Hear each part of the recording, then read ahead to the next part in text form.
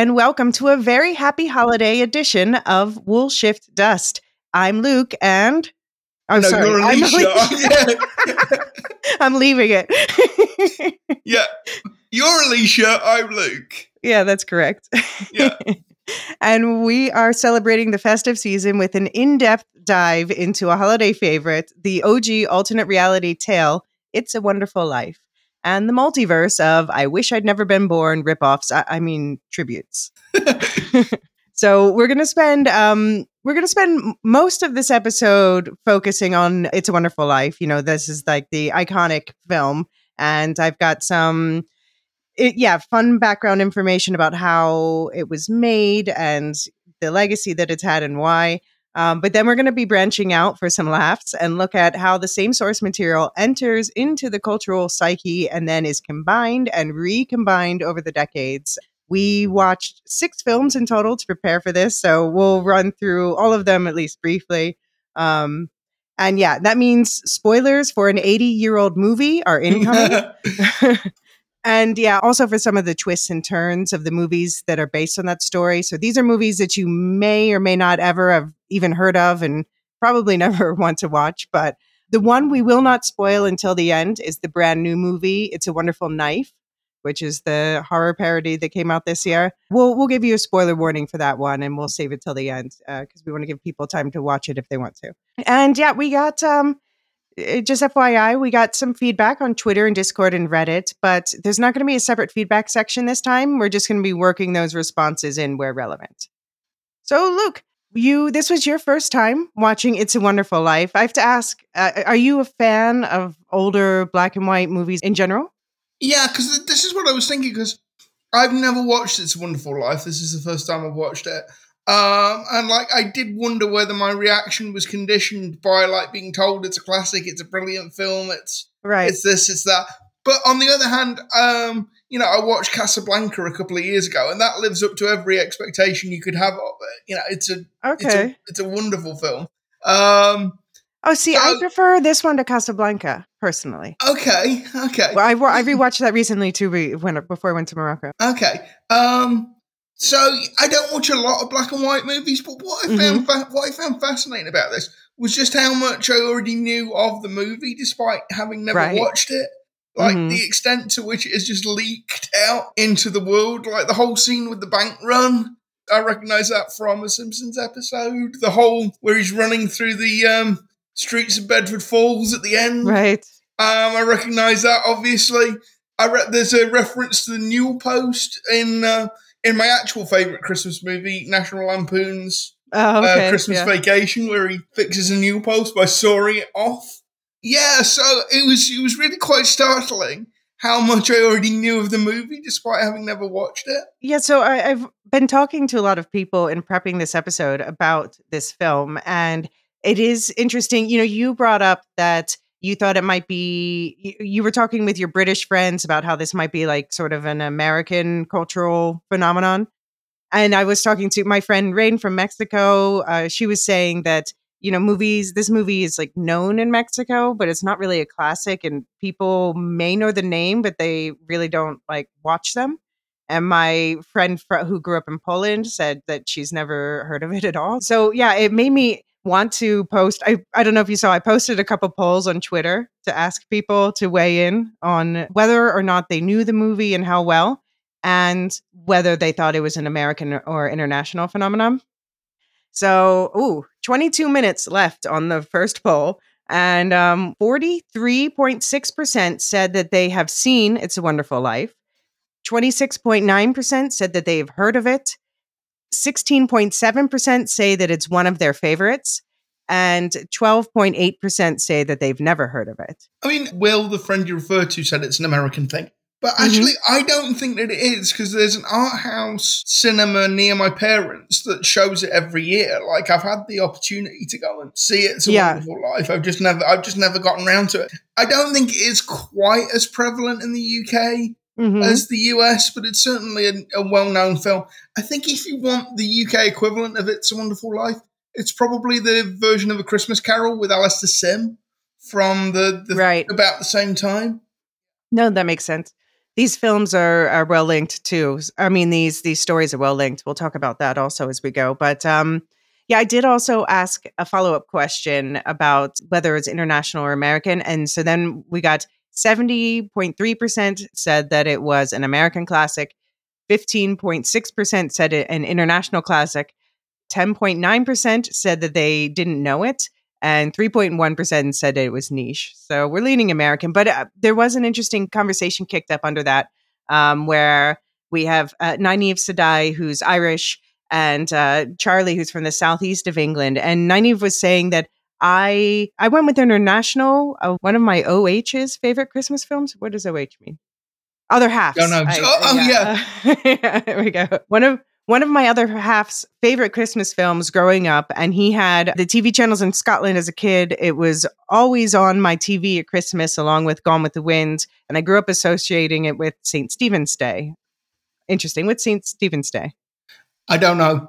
Oh, okay. I have no idea. I think this is an Irish thing rather Yeah. than Or maybe Scottish. a UK thing.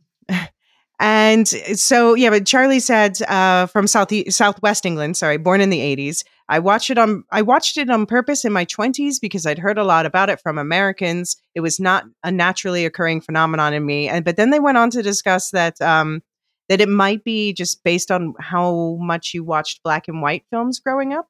Like if you watch black and white films, you watch this film. If you did not grow up with that being, part of the cinematic catalog that you watch, then Yeah. you probably missed this one too. Yeah. Yeah, but we also, some feedback that we got on Twitter was Mark Ansani said it's a beautiful holiday movie. Watch it every year, and I'm surprised by these numbers. But I'm American, so maybe that's why. But it's just a very wholesome, feel good movie, and I cry every time. And on the other hand, a random thread in the pattern said, I know of it, but have never bothered to sit and watch it. So it seems like that's the majority of people. And Deadeye Jedi Bob says, I've only seen it around 3 times over the years. I still enjoy it, though. I'd say it's pretty high up on my list of Christmas favorites, even though I haven't seen it as many times as my parents. I know a great deal more about it now, thanks to you. And he's referring to the fact that he and I worked together on the Greatest Gift audio drama of the story on which this is based. So, okay, so we're establishing it's maybe American, seems a lot of British people at least are aware of it, but maybe not everywhere. It seems the more you are connected to American or classic film culture, the more likely you are to have this be a part of your. Yeah, I think that sounds about right to me. Yeah. So why are we talking about this story? Well, first of all, it's the biggest alternate timeline in the cultural zeitgeist. Every time they do an alternate timeline, it's either this movie or Sliding Doors that people refer to. But yeah, I think Davey Mack's story, which he shared with me on Discord, resonates here. He said, my first memory of this film was a short bit you see in Home Alone dubbed in French. My second memory was having a VHS tape of Dana Carvey's best SNL skits, and the lost ending to It's a Wonderful Life was on there. And that naturally skewed my sense of what the movie was. Content warning around insensitive language and depiction of disability, if you do look it up on YouTube. 3, I became obsessed with The Big Lebowski in high school and was convinced that the Big Lebowski character was inspired by Mr. Potter. The Coens, after all, made their own Capra movie in The Hudsucker Proxy. And I don't remember when I first saw the film itself, but I had all these misperceptions around it based on how much it was riffed on in the culture. So this is similar to what you were saying, Luke. But I eventually saw it and really liked it. A buddy of mine in college had it as one of his favorite movies, so we tried to make a yearly tradition of it, but it didn't stick after college. And I've got this weird ambivalence around Christmas movies, despite my love of Christmas, so I haven't sought it out in years. And I should mention that Davy Mack grew up in the US, but has lived in Japan for a long time. So we talked about maybe that plays a role in that too. Okay. So yeah, but I've also heard it's like hugely ambivalent responses. There's people online who have said that this film fills them with existential dread. I wouldn't say existential dread, but I do know where they're coming from. But I would dispute that film has a happy ending. Okay, yeah. That's what some people find it depressing, that George never gets to lead the life he wanted, traveling the world. But I think to other people, it's a comfort that you can feel your life still has enormous value, even if it didn't turn out the way that you planned for yourself when you were young. Although I have to say, in the original short story that the film's based on, George is more of an everyman rather than like a pillar of the community. So I think that also changes it too. You know, George's depression looks more like most people's depression in this story. Okay. But yeah, overall, I guess it depends what you take out of it. Some more feedback we got from at Not Shaken Child on Twitter is yeah, It's a Wonderful Life is one of my favorite Christmas movies. It's a feel good story. Good and community trumps evil capitalism, and George and Mary's romance is sweet. There's just one problematic scene. George's brother with maid while they have dinner. I don't like it. Yeah. Yes, well, it's of its time. It's of its Mm-hmm. time. Let's put it Mm. that way. But Yeah. yes, it's deeply problematic. Yeah. So the Annie the maid was played by Lillian Randolph, but I did notice that that character wasn't in any others. But then also you end up having no characters of color in the other films, a lot of them. So that's like also an issue. But and this is, I have to say, yeah, of its time. I do love this film still, but there's some sexist things said in a way that's not portrayed as negative. And there's also, they sing a minstrel song throughout, which is dropped in other versions. So yeah, Yeah. The acknowledging, moving on. the the bit that sort of stuck out for me when it's that is the idea that Mary is this spinster maiden aunt when she'd be about 27, 28, Hmm. something like that. And Yeah, when exactly. George goes, "How old are you?" 18, and it's like, Yeah. "Whoa, come on, there, marriage proposals." She's Well, I 18. guess she's old enough to give consent. I So. get, yeah, that's true. I guess that's something. But whoa. Mhm. So, Not Shaken Child, by the way, also weighed in on the American question and said, I lean American. The reason why I watched classics like this when I was younger was because of the TCM, the Turner Classic Channel we had on cable. So, yeah, that makes sense. This is definitely a Turner Classic movie kind of thing, except we'll talk later about how you'll only find it on NBC channels. So, but I think Not Shaken Child does touch on what a lot of people feel is that it's a very hopeful film, and you know, George's that it's a film that reminds you of your values. And George Bailey's father, he had that motto: "All you can take with you is that which you have given away." So, yeah, it's not really the most Christmassy Christmas film, but it does have like that sort of spirit of giving in there. Yeah. And yeah, I just wanted to cite one more piece of feedback to start off, just because my friend Heather summarized so well exactly why I wanted to cover this. She said, "So I've been thinking about this since you sent it. This was one of my grandpa's favorite movies, and I know he watched it, but I didn't really remember anything specific. And for a long time, I just thought I'd never actually seen it. Then I watched it as an adult a few years ago, and I realized there were a couple of scenes that had been living in my mind since childhood that I hadn't realized were from that movie. The bank run and the gym floor opening up to reveal a pool underneath. I didn't remember the mental health crisis aspects of it at all. As an adult, though, those were the parts that stood out to me the most. But I think it's kind of interesting. The parts of the movie that really stuck with me, that clung to my little brain and formed core memories that remained long after even the memory of watching the movie faded, were the happy parts. As an adult, though, I clung onto the sad bits, the depression, the suicidal desire, and it made the movie very painful for me to watch for a few years. But in time, I was able to put those two feelings together, and now I see it as this beautiful mosaic of the rawest, both good and bad, of the human experience. And I think the way my adult brain wanted to only hold on to the dark parts, completely ignoring the joyous moments that child me so loved, feels a lot like the journey George is going through. I don't know if that's what you're looking for. Yes, it was very much so. But it's been nice to think about now. I want to rewatch. I really think this whole aspect is why the movie has remained in the public mind for so long. It feels so ahead of its time in a lot of ways, and it's still so incredibly rare to see a holiday movie go, yes, things can be good, but things can be bad in such a meaningful way that respects the weight of mental health struggles. So, yeah, what do you think, Luke? Yeah, I mean that's a very good review of the film. I mean, I didn't get all of that out of it, but I can see how somebody would get all of that out of it.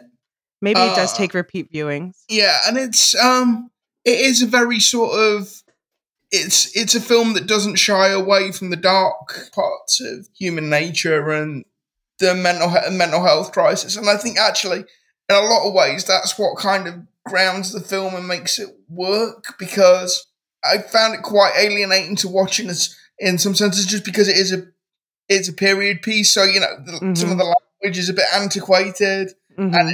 there are parts of it that are a bit hokey and a bit Right. Hollywood. But yeah, the strength of Jimmy Stewart's performance and Mm-hmm. the fact that it doesn't shy away from the full horror of what George is facing towards the end of the film does kind of ground it. Yeah, I mean, I think Heather put to words exactly a lot of my feelings.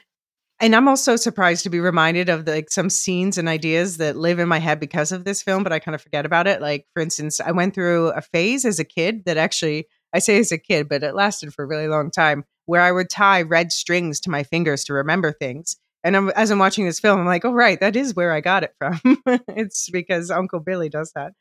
I guess the other big question we have to discuss is like, is this a Christmas story? I'm calling this the winter holiday special because, I want to leave this format open to whatever in coming years. But this one, yeah, has Christmas take place in it. But I would call it personally barely a Christmas story. What do you think, Luke? What I was your mean, read? it's not a Christmas film, but it Hmm. has like Christmas themed elements running throughout it. The importance of family, community.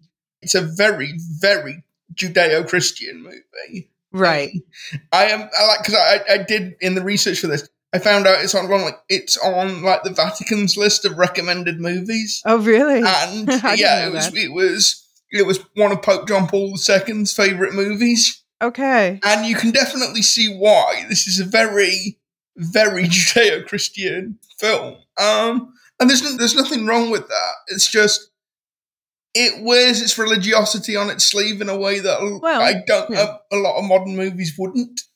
Yeah, okay, but so I have to say that the author of the original short story, The Greatest Gift, he was half Jewish, half Christian. His father was Jewish, his mother was Christian, and both he and the film director Frank Capra were quoted as saying that Christmas wasn't really an important part of this film.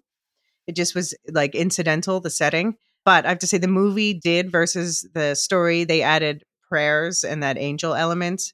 Whereas in the short story, it's the guy's just called the stranger and you don't really know what his deal is.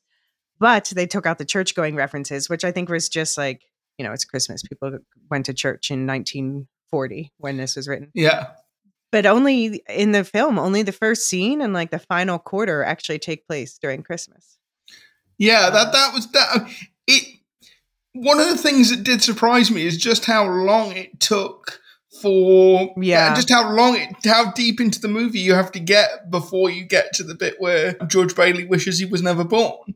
Yeah, Because I that's knew how the that I short knew story starts. Yeah. okay, because I knew that was coming, because I vaguely knew what the plot was. But you're more than 2/3 of the way through the movie by the time that happens. Yeah.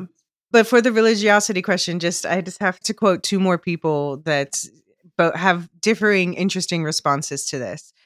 So Birmingham City University criminology professor David Wilson wrote in The Guardian that he pops open a bottle of wine and watches the movie without his family every year because it is the closest an atheist can get to heaven. Wilson called it the least religious but most humanist film you could ever see. But on the other hand, Anne Morse wrote in the Christian Post, the movie is a magnificent cinematic depiction of the world of Jesus. For what will it profit a man if he gains the whole world and forfeits his own soul? Matthew 16:26.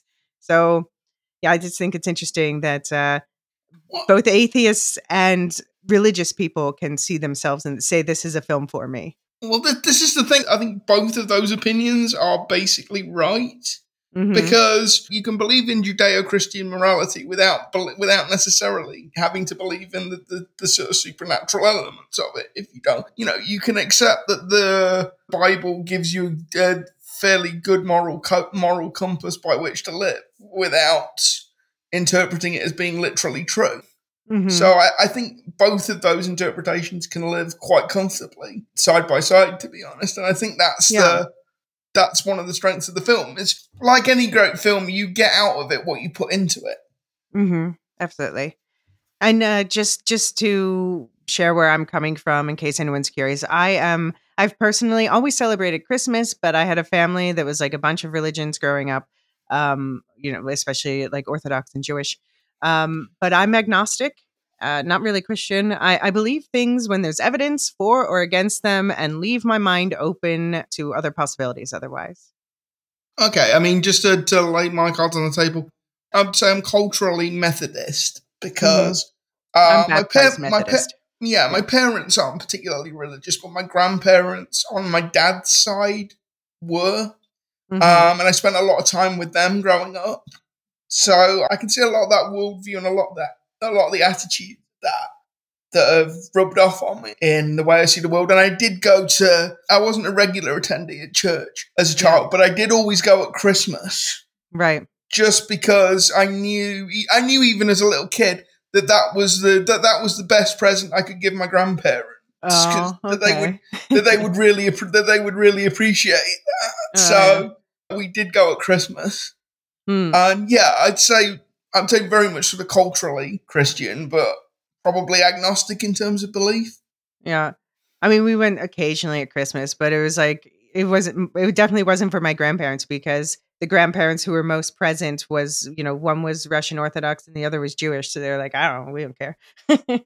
um, okay. So we're going to get into the movies themselves, but first I have to ask you, Luke. I asked you if you would think about your ranking for the 6 movies that we watched. And this is how we're going to introduce exactly what we're going to be talking about. So please tell us, out of the 6 movies that we watched, which was your least favorite film? Well, I don't think this is going to come as a galloping shock to you, Alicia, but we've got to start Clarence. Okay. So Clarence is a 1990 ostensible sequel. Oh, jeez. Your response to that film made me laugh so much. I can't wait to talk about it. It's going to be fun. Yeah. But that's not my worst. My number 6, can you guess? You're going to say the Muppets, aren't It's the you? Muppets. It's a very merry, what is it? It's a very merry Muppet It's Christmas a very movie. Muppet Christmas. Right. No, that was just painful for me to sit through. I ended up speeding it up halfway through. Okay, I want to clarify. Is it that you don't like that particular film, or you just don't like the Muppets generally? I'm not a huge fan of the Muppets. I know. Luke is making faces. How can you not like the Muppets? I know. My heart is dead inside. I like other Jim Henson stuff, like I really love Dark Crystal and Labyrinth and I don't know, it's just the Muppets, like the humor never appealed to me. I just their charms are lost on me. Bah humbug. Okay, okay. All right. So number 5 for me is it's going to be Clarence. What's your number 5? Number 5 for me, I think, is going to be It Happened One Christmas, the Okay. 1977 remake of Oh, It's a you were Wonderful Life. considering you might like it better than the original. I thought about it, Mhm. and then on reflection, I thought, why does this film exist? Like, Okay. it's a shot for shot remake of Uh, It's a Wonderful Very close. Life Very, yeah. Mhm. for large parts of it. And I like Marlo Thomas's performance, and Mhm. because I knew the beats of the plot by that point, I wasn't as surprised by it as I was by It's a Wonderful Life. But ultimately, it just seems kind of pointless and vacuous because it's not a reimagining, it's not a retelling of the story. It is a shot. Well, I mean, they gender swapped it at least. That I Yeah, mean, and we'll talk about the differences, but there are differences. yeah, but I can't kind of get over the fact that it just seemed a little bit pointless at the end of the day. Okay. So what's your number 4? Number 4 was the Muppets. Okay. Right. I do like the Muppets. Mhm. I am a Muppets fan. Yeah. But you show me a Muppets Christmas film, I'm just going to be asking, why am I not watching a Muppets Christmas Carol? Yeah. Like, So that's it. Every time I bring this film up to anyone, they're like, just watch a Muppets Christmas Carol. Like, no, you're missing the point of the assignment. yeah, no, Muppet. They did the perfect Christmas movie for the Muppets, and it was a Christmas Carol. Mhm. Okay, fair enough.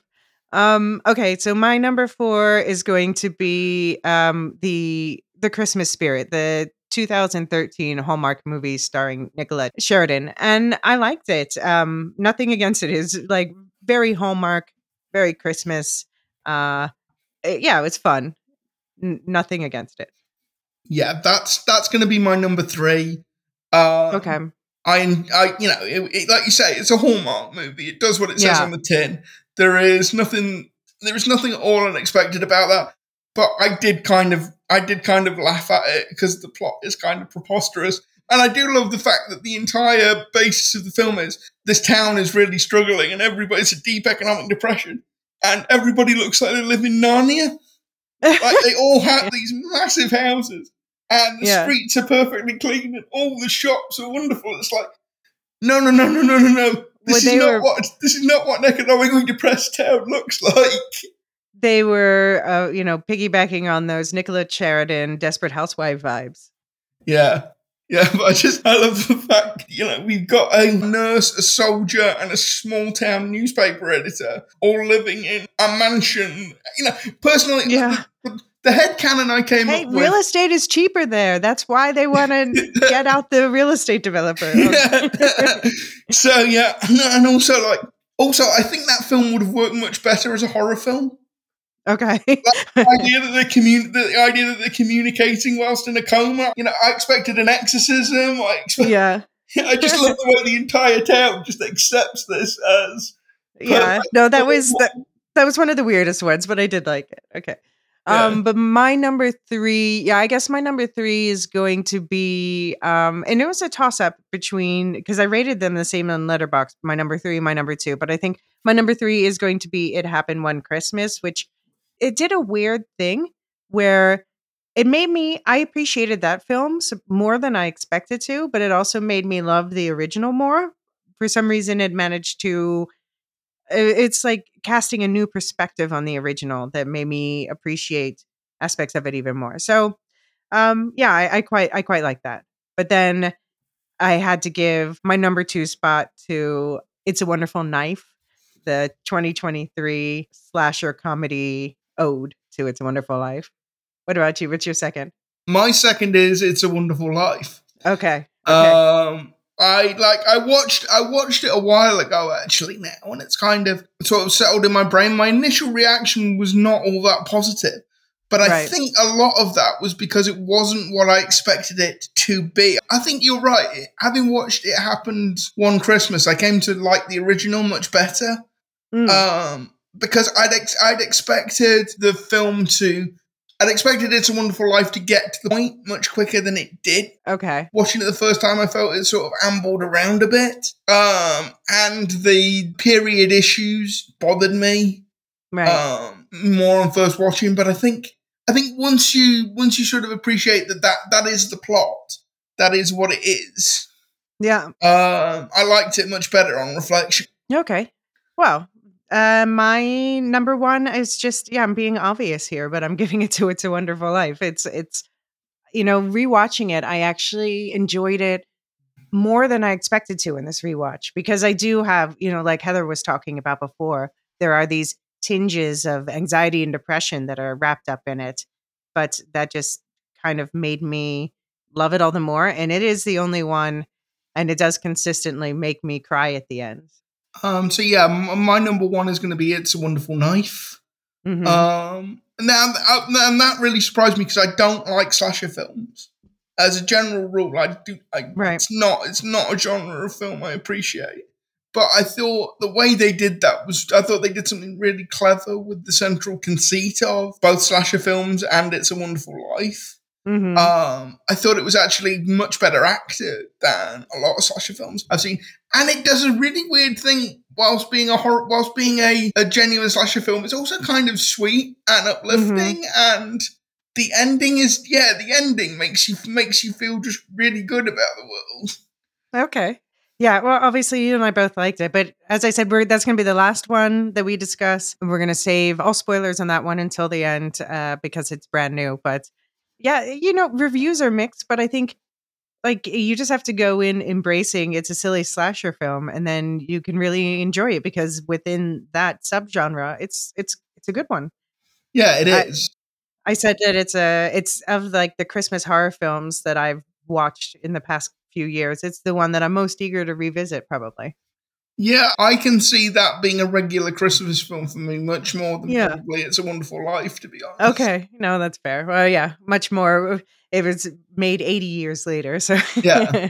well, let's get into It's a Wonderful Life itself. We'll be right back to break that down, tell you all about, yeah, all the juicy production details right after this quick commercial break. Okay, so It's a Wonderful Life was based on the 1943 short story The Greatest Gift by Philip Van Doren Stern.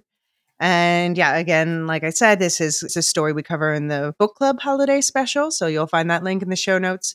I'll talk about the full backstory of how this story was created, how it started its life as a 20-page Christmas card. Plus, you'll find a full audio drama reading with the help of Dead-Eyed Jedi Bob.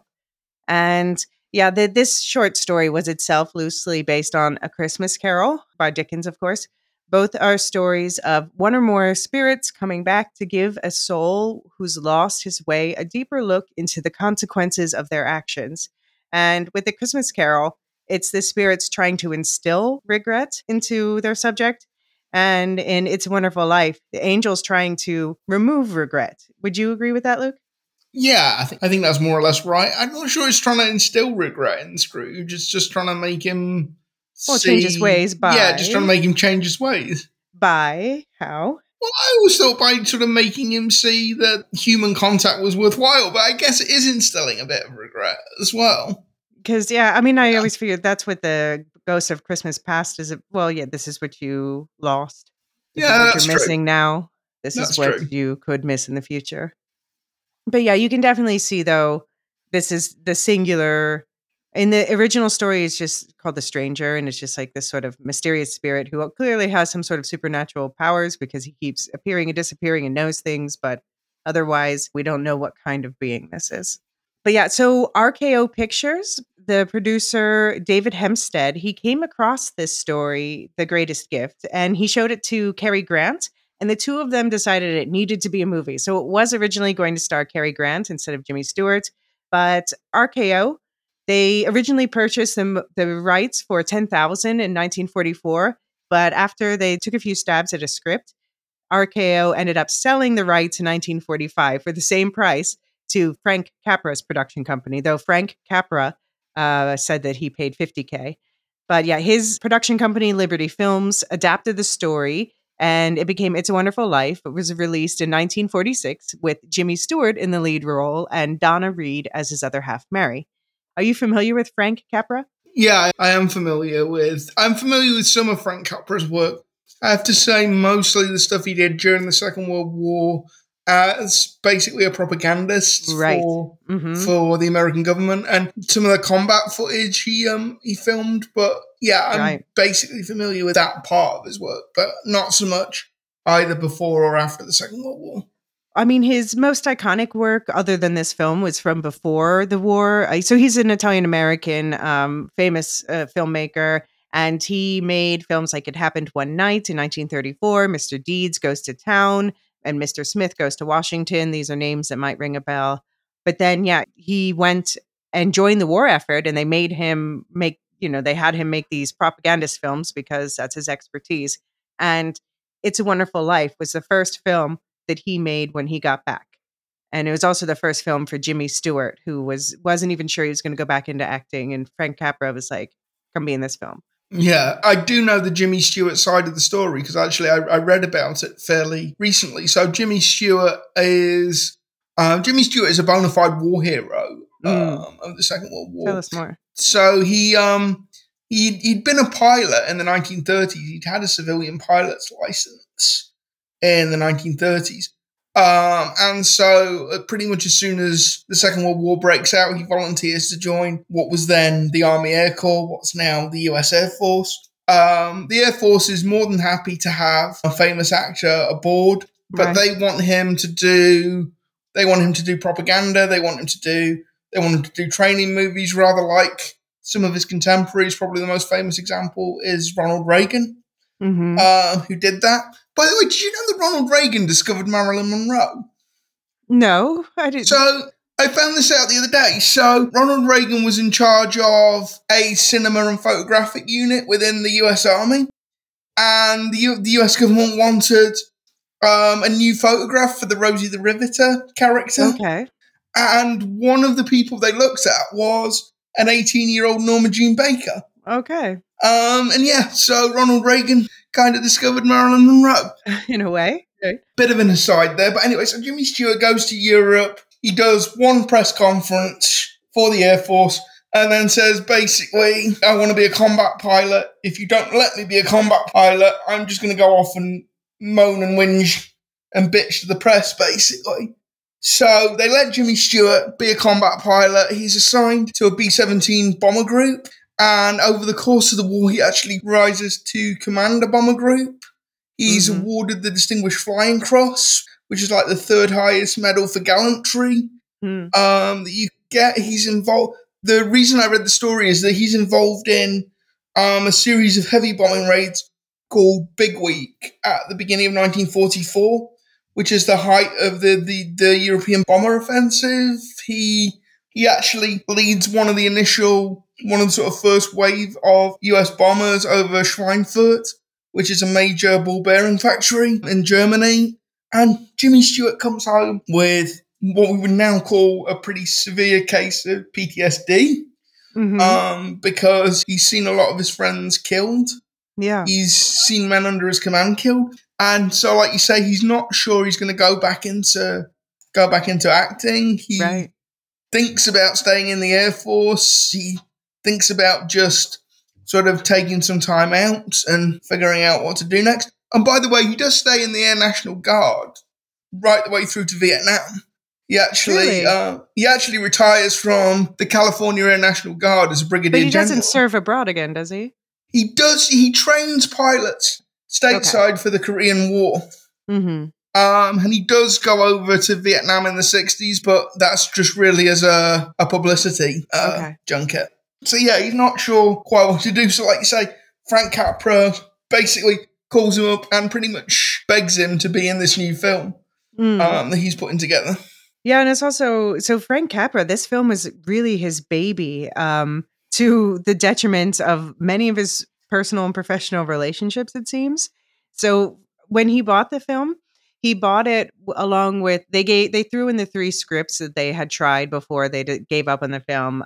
And he ended up taking elements from each of them and blending them together. For instance, one version had George Bailey as an idealistic politician who grows more cynical as the story progresses and then, tries to kill himself after losing an election. And the angel shows him that Bedford Falls would be better if he had gone into business rather than politics. Now, I'm glad they didn't go that route, actually. I'm kind of on Frank Capra's side for this. What do you think? Yeah, I don't think that would have quite communicated the same message. I think that would have been a much more cynical, much more hard-edged film. Yeah, I'm glad they didn't go that route. Yeah, I mean, in this version, as it turns out, it stays much truer to the spirit and content of the source material, but there was some kerfuffle over the writing credits. So ultimately, it was credited as screenplay by Francis Goodrich, Albert Hackett, and Frank Capra, with additional scenes by Joe Swierling. So Goodrich and Hackett were a married couple, and they apparently hated working with Capra, who they just said would just rewrite everything they did anyway. And Swierling was a friend of the couple, and they felt betrayed that he worked with Capra to rewrite their script. But then Swierling felt betrayed by being snubbed in the credits a bit. So he was additional scenes and not screenplay by. And so none of them ever talked to Frank Capra again after this. And he also fell out with the film's composer after refusing to use the music he commissioned for 2 scenes because he decided those scenes just shouldn't have any music. And the composer felt like he wasn't being taken seriously. So yeah, he had a lot of problems like this working with people, it seems like. But he was passionate about making this film a very exact way. Does that make you like the film more or less to know that about? I don't think it makes me like the film more or less. I just find it kind of ironic that a film that's so centered on friendship and community and togetherness has all this drama going on in the background.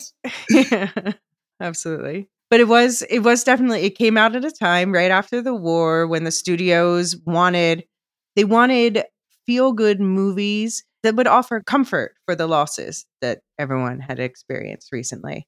And by the way, Ginger Rogers was initially offered the role that eventually went to Donna Reed.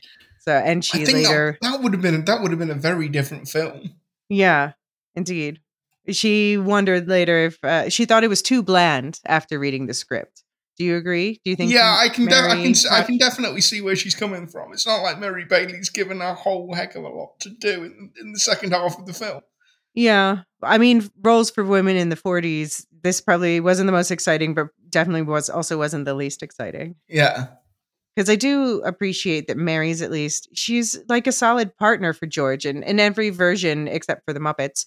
Um, the partner is just like a solid supporting force that helps them do what they need to do. yeah. Um, yeah, and so Potter the villain was Oscar winner Lionel Barrymore, who was famous at the time as Ebenezer Scrooge in radio dramas, but is also people today might know him better as the great uncle of Drew Barrymore, part of the whole Barrymore dynasty. Really? All actors in that family. Huh. I did not know that. And the pharmacist was played by H.B. Warner, who'd actually studied medicine in real life. But the most interesting fact about his involvement was that scene where he's upset about his son dying in the pharmacy and accidentally is almost poisons a kid. He was actually really drunk when he filmed the scene. And the kid who was playing young George, he hit him so hard, the kid's ears bled, like for real. And yeah, You know what? Actually, thinking about it, you can mhm. tell he's drunk. Yeah, he was playing it. He was playing it method, but yeah, he he ended up actually hurting the kid, and the kid cried, and he hugged him afterwards and said he was sorry. Oh. But then again, the kid also said, "I'm going out exploring, going to have a couple of harems, maybe 3 or 4 wives." So I don't know. Maybe he just deserved a little slap. Yeah, Frank Capra, he considered many actors for all the roles. He was just very this was his first film when he was back from the war, and he just really wanted it to be perfect. It was clearly it meant a lot to him. So that kind of makes me appreciate it more, even if that drove some wedges in some of his relationships. So Yeah, I the mean, film, I yeah, can't sorry. imagine anybody but Jimmy Stewart playing George Bailey. Yeah, Yeah. I mean, he just inhabits that role. Yeah, I mean, I guess I could see Cary Grant, but I'm glad. I mean, it's the film is what it is because it worked out that way. Yeah. Like the scenes where, George Bailey is in despair. Capra says he didn't think that Jimmy Stewart was particularly acting those scenes. Mhm. That was sort of quite cathartic for Jimmy Stewart. And I remember seeing an interview where Jimmy Stewart said pretty much the same thing. Yeah. That basically that film let him work out a lot of his issues. Oh, yeah, I can imagine. Yeah, the film was shot at RKO Pictures Studios over 90 days, and they built that whole town is not a real town; it's a temporary town that was built on the lot over 4 acres of studio land. And they actually invented the RKO Studios head of special effects, Russell Shearman. He developed a whole new like fake snow compound because this is actually midsummer in California. So some of those points where you see Jimmy Stewart like sweating from the forehead and stuff, it's not because of his anxiety, it's because it's freaking hot and he has to wear a coat outside. But yeah, he mentioned this new compound for snow using water, soap flakes, foamite, and sugar to create like what they called chemical snow. Because before that, they were using like painted cornflakes, which would be crunchy when people stepped on it. So it would cause lots of problems with sound editing. Yeah. But the snow was perfect. Yeah, I mean, it looks, yeah. it's so weird that the idea that fake snow had to be invented, but of course it had to be invented. Everything has to be invented. But it's But such a yeah, weird so idea. actually, I think he ended up winning a technical Oscar for that. I think if I remember correctly, but yeah, it was a Cool. big deal. Yeah, that studio later burnt down, so now there's only 2 surviving film locations. The swimming pool that's unveiled during the high school dance sequence is located in a gymnasium at Beverly Hills High School, and the Martini home for the Martini family. That's home in La Cañada, Flint Ridge, California. Okay. But yeah, the rest of the studio burnt down. The film was nominated for 5 Oscars, but it got mixed reviews and it was considered not a financial success. It was just short of breaking even at the box office. It ended its run at 3.3 million, which put it in number 26 for the year in terms of gross, which is actually the one place ahead of Miracle on 34th Street, but I guess it was more expensive. Yeah.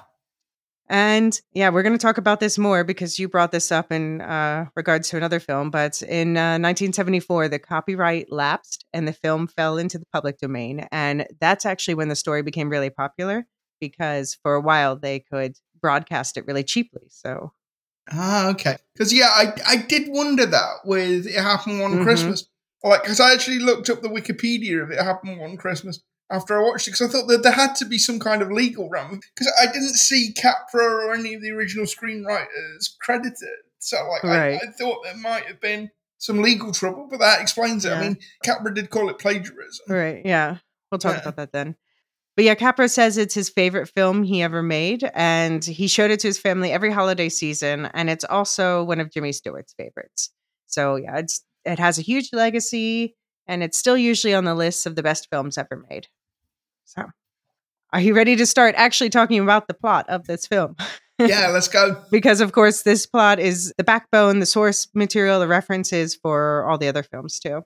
So released in 1946, the town of Bedford Falls collectively prays for local man George Bailey, who's going through a rough time, and these prayers are heard by some angels who send down one of their own, Clarence Oddbody, a newer angel, second class, a mere 293 years old, who hasn't yet earned his wings. But before they send him, they show him George's life to give him some context. George, who as a child saved his brother Harry from drowning and saved the local pharmacist he worked for from accidentally poisoning a kid, who as an adult gave up his dreams of college and seeing the world to take over the local building and loan when his father had an unexpected stroke, keeping on in the job when his brother got a better job and a wife and got sent off to war. It's thanks to George that the town hasn't fallen into the clutches of villainous banker Mr. Potter, and the locals are even able to own their own homes. And it hasn't been all bad either. George has many friends, and he married Mary Hatch, a woman he's known his entire life who is truly his equal, jumping into action when their business nearly collapses, volunteering their honeymoon money, and making sacrifices with her husband, not to mention raising 4 kids. But things go terribly wrong one day when George's kind uncle Billy misplaces 8,000 of the building and loans money, which is equivalent to about 134,000 in today's money. And Mr. Potter, always looking for a way to shut down his competition, makes sure it results in an arrest warrant. Piled on top of these desperate circumstances and petty grievances like a sick child and a collision with a tree, George Bailey finds himself standing on a bridge, staring down into the icy river below, contemplating ending it all. So the bumbling angel Clarence appears to him, granting him his wish of never having been born, so that he can see what life would be like without him. In this universe, his brother drowned as a kid, and all the platoon of people Harry saved as an adult thus also died. The pharmacist killed that kid and was sent to jail, ruining his life. Potter took over the town, which is now called Pottersville, and Mary is, gasp, an old maid librarian, and Mama Bailey isn't doing too well either. Everybody is generally much worse off and meaner because of it. George begs Clarence to undo his wish and return him to his life, and when he does, George goes cheerfully running home, ready to be arrested and face whatever, because it's better than the alternative. But the entire town shows up with all their savings to bail George out of trouble, and as a thank you for all he's done for them. And they sing Auld Lang Syne while George and Mary's daughter Zuzu notes that the bell on the Christmas tree has rung. An angel must have gotten his wings.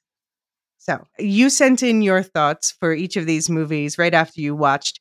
So, these are Luke's first watch thoughts for this movie. So, I just finished watching It's a Wonderful Life for the first time.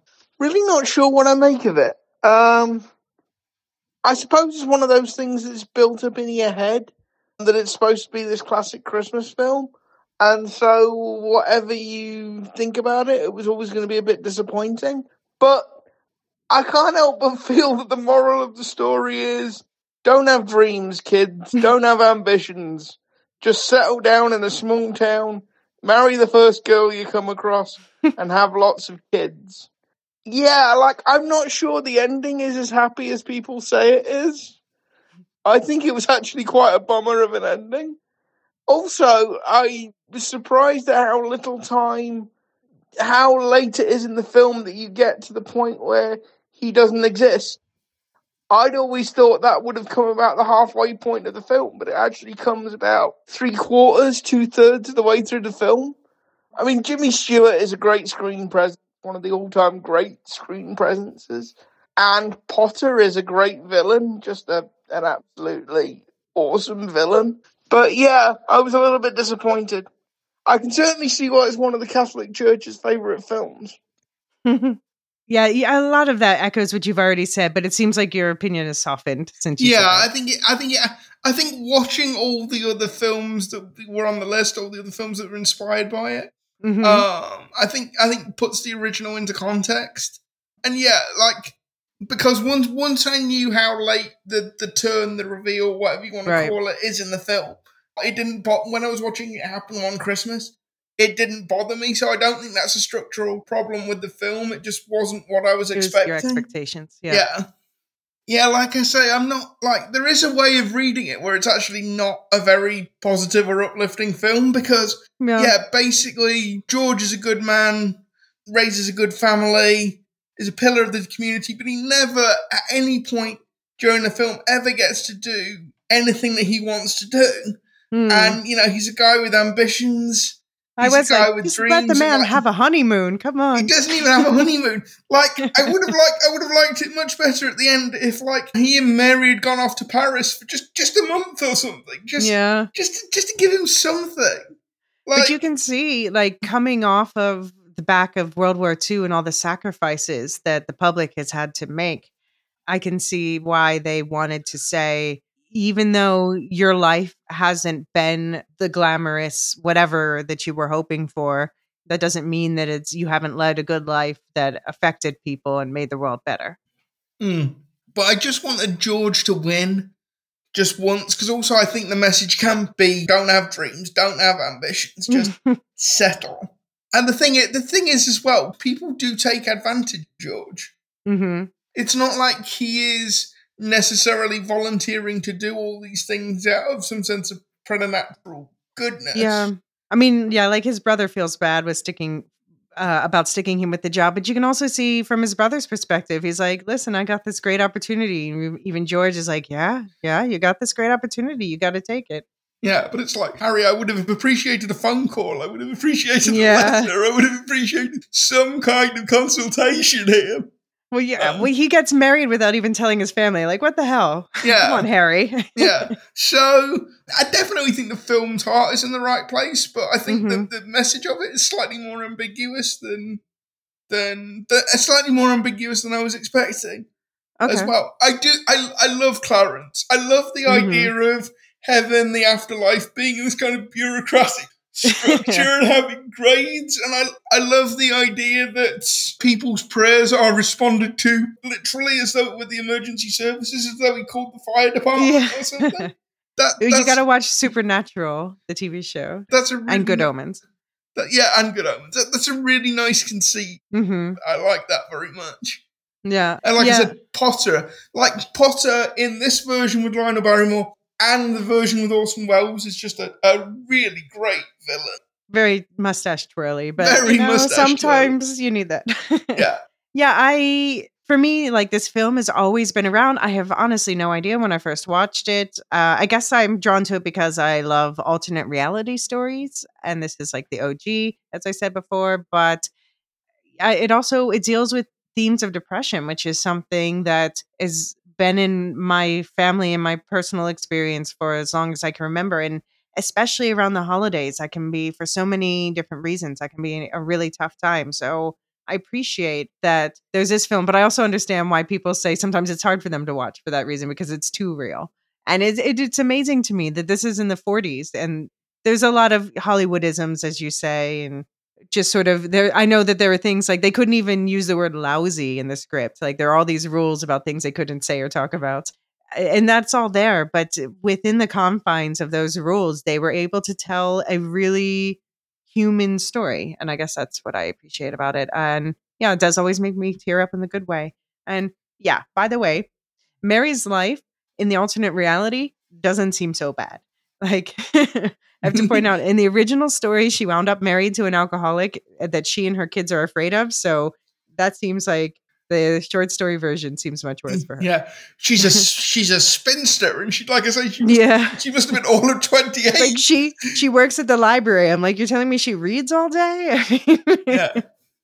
Like speaking of the sort of grittier part of it as well, I thought the bank run, was exceptionally well done. Thinking about it, the adult audience at the time would have lived through the Great Depression. They would have been in bank runs. They would have seen bank runs. So you had to do that scene properly, or it would have destroyed the realism of it would have destroyed the audience's belief in the movie. Yeah. So the bank run scene is obviously absolutely iconic, and I actually studied it at Wharton Business School when I was in college. And you can hear it's a very interesting movie from an economic perspective. You can hear a whole breakdown of this movie from that perspective on Planet Money. I'll link that episode in the show notes because it's a really nice supplement to what we're discussing here. But it's funny though that the FBI, who was led at the time by J. Edgar Hoover, who was in like full Red Scare mode, he thought that this movie was communist propaganda. And also the two of the screenwriters, Goodrich and Hackett, that couple, they were quote unquote very close to known communists, and on one occasion in the recent past practically lived with known communists and were observed eating lunch every day with known communists. J. Edgar. So he had another agent watch the movie and write a report, and the report claimed it was representing a rather obvious attempt to discredit bankers, and the movie deliberately maligned the upper class, attempting to show the people who had money were mean and despicable characters.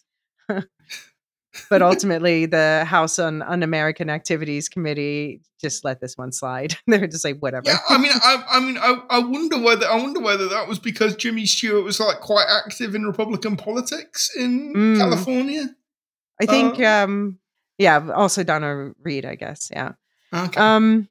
I mean, the film, though, so it had some of the expected sexism, and it feels a little awkward now, but I have to say it was better than some contemporaries on that. But I do have one question that lingers. So if Clarence doesn't want George to jump in the river, and commit suicide, then why does he fake drowning and make George jump into the river? That's not from the story, by the way. I mean, in fairness, Clarence does kind of admit afterwards that he hadn't really thought the plan through, to be honest. So you're telling me that if George did jump in, nothing would have happened anyway? Yeah, I'm going to say, yeah. So, yeah, what would have happened if George had drowned saving Clarence? Yeah, exactly. Yeah. Yeah, so just some differences from the short story. It's obviously it's longer. It's expanded. The story starts with George on the bridge, and you only learn about his past as he realizes that things have been changed. And in the story, by the way, he's posing as a brush salesman, which maybe already felt dated a few years later. But I guess there are people who are door to door selling. Like at one point, he tries to sell a hairbrush, and another one's like a brush for a couch. So just a brush salesman. And this movie, though, it also I think it's a good adaptation because you see how it takes pieces from the story and then builds upon them. So, for instance, in the story, it is true that one of the things that George checks when he's like realizing that it's the wrong reality is he looks at that tree, because in the past he had like skimmed the tree and caused a scar there. And in this case, they just have him like full on ramming into the tree. And in the story, like they don't have there's no angels, so there's no every time a bell rings, an angel gets their wings. But the stranger has George focus on the church bells to return to his reality. And also things like at one point the stranger is gone and George wonders if he's hiding in the bushes. So I like to think that that's the origin of the hide and seek scene in the movie where she's in the bushes. But the original Bedford Falls in the story was based on Califon, New Jersey, because Stern was a Jersey boy. And the movie version, a lot of people say, is based on Seneca Falls, New York. And that town has like a themed festival every year and a dedicated museum. But others argue there's no evidence that Capra meant this town specifically. He described it as, quote unquote, every town. And Stern, Yeah. though, himself said he thought the film was set in Westchester County, New York. So maybe. Yeah, I mean, I got the very strong vibe. It was somewhere in sort of the tri-state, New York, Jersey, Yeah. Pennsylvania. Yeah, definitely. And the historic Iron Bridge in Califon, the town it was supposed to be based on, is similar to the bridge that George Bailey is considering jumping off of in the movie. So there's that nod. Now, yeah, like I said, there was no angel, no Clarence Oddbody in the story. There was a stranger, and Clarence in the movie is much more bumbling, and we get an added perspective by seeing things through his eyes too. I love the line. I love the fact he's got a back and forth going with Joseph, Yeah. his boss in heaven, and when they go to like the speakeasy bar thing, I didn't drink. Yeah, exactly. Yeah, And I like was, the tree just like shakes sometimes to say Joseph's responding. yeah, yeah, and like it does take George a long while to work out what's going on, given Mhm. that nobody recognizes him, given what he said, and given that Clarence is telling Yeah. him repeatedly that this is what has happened. It takes a while for the message to sink in. Yeah. That is not so in the story. In the story, he's like, as soon as he's like, the tree scar, he's like, what? The tree scar's gone. And then he's like, well, I guess what he said about the alternate reality is true. And so then he's going through and he's behaving differently because he doesn't expect people to recognize him. He's just sad that they don't, but he's curious. What are their lives like without me? Yeah, I think that would have been better, to be honest, because, like, yeah, nobody recognizes you. You Yeah. wish you didn't exist. This Mhm. guy keeps telling you your wish has been granted. Like, George, wake up! Wake up. It's happened! Also, it's interesting that in the short story, there is like a Mr. Potter mentioned, but he's just mentioned as the owner of a photography studio in passing. And in the movie, they took the name Mr. Potter and they made him like the evil banker character. He's the villain. So, and an earlier draft even had him also being responsible for the near drowning of Harry, George's brother. I think that would But have been too much. yeah, I see why they pull back. But yeah, in the story, he's the villain, and in the movie, he's the villain, and in the story, it's just like depression is the villain, basically.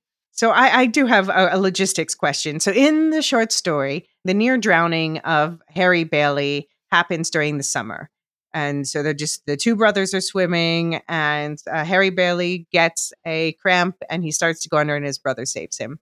In this movie and some of the others, it happens in the winter and Harry falls through the ice, which I guess is more harrowing. But then again, there's a bunch of other kids around. So I'm like, if George wasn't there, why don't the other kids save poor Harry? No, but if you watch it, they all like form a human chain of which So George, they would have been one person yeah, short. they would have been one person short. They wouldn't have been quite been able to reach Harry. There was the exact right number of people there to do it. All right. I'll accept that. Yeah. It is nice though that Harry's role is expanded in the movie and the townsfolk are fleshed out a bit more.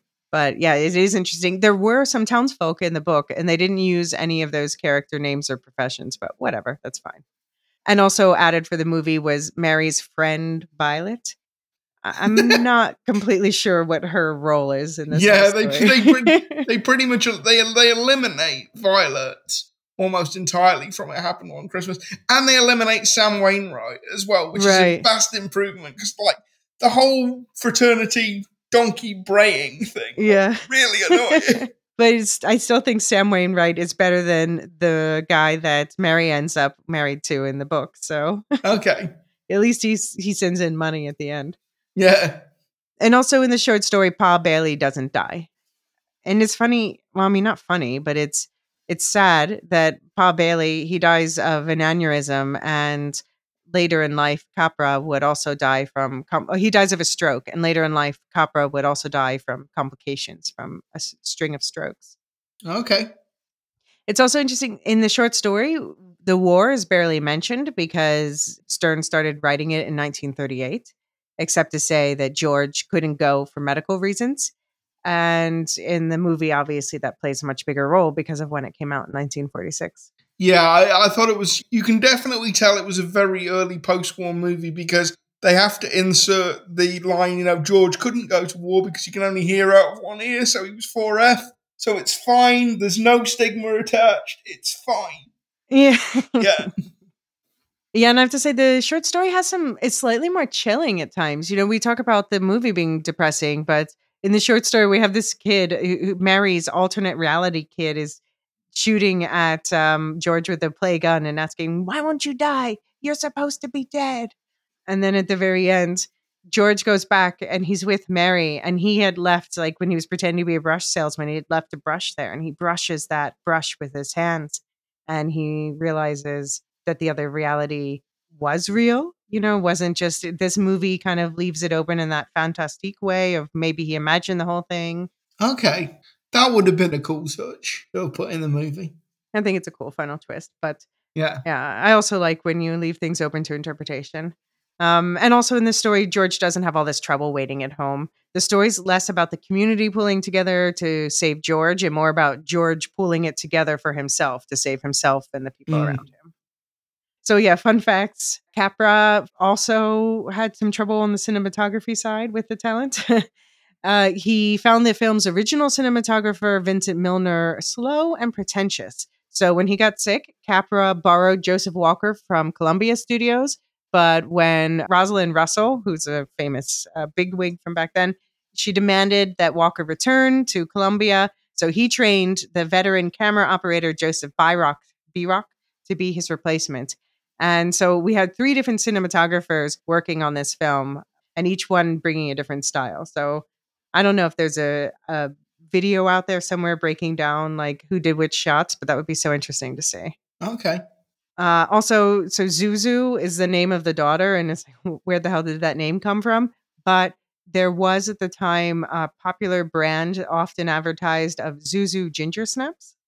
So maybe that. Also, funny fact. So, in the scene where Uncle Billy he gets drunk at Harry and Ruth's wedding party, at their bridal shower, he staggers away off camera, and then you hear a crash, and Uncle Billy yells, "I'm all right, I'm all right." But it's actually what had happened. It wasn't supposed to happen. A technician had actually knocked over some equipment, and and so that was just Mitchell just made an impromptu ad lib to save that shot. Nice. Well done. And Capra ended up leaving it in and rewarded the technician with $10, which is equal to like $150 today, to thank him for his sound improvement.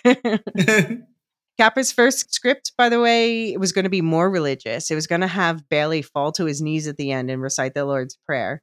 But he thought that was, an overly religious tone with the emotional impact of the family and friends was a better way to end. And I agree.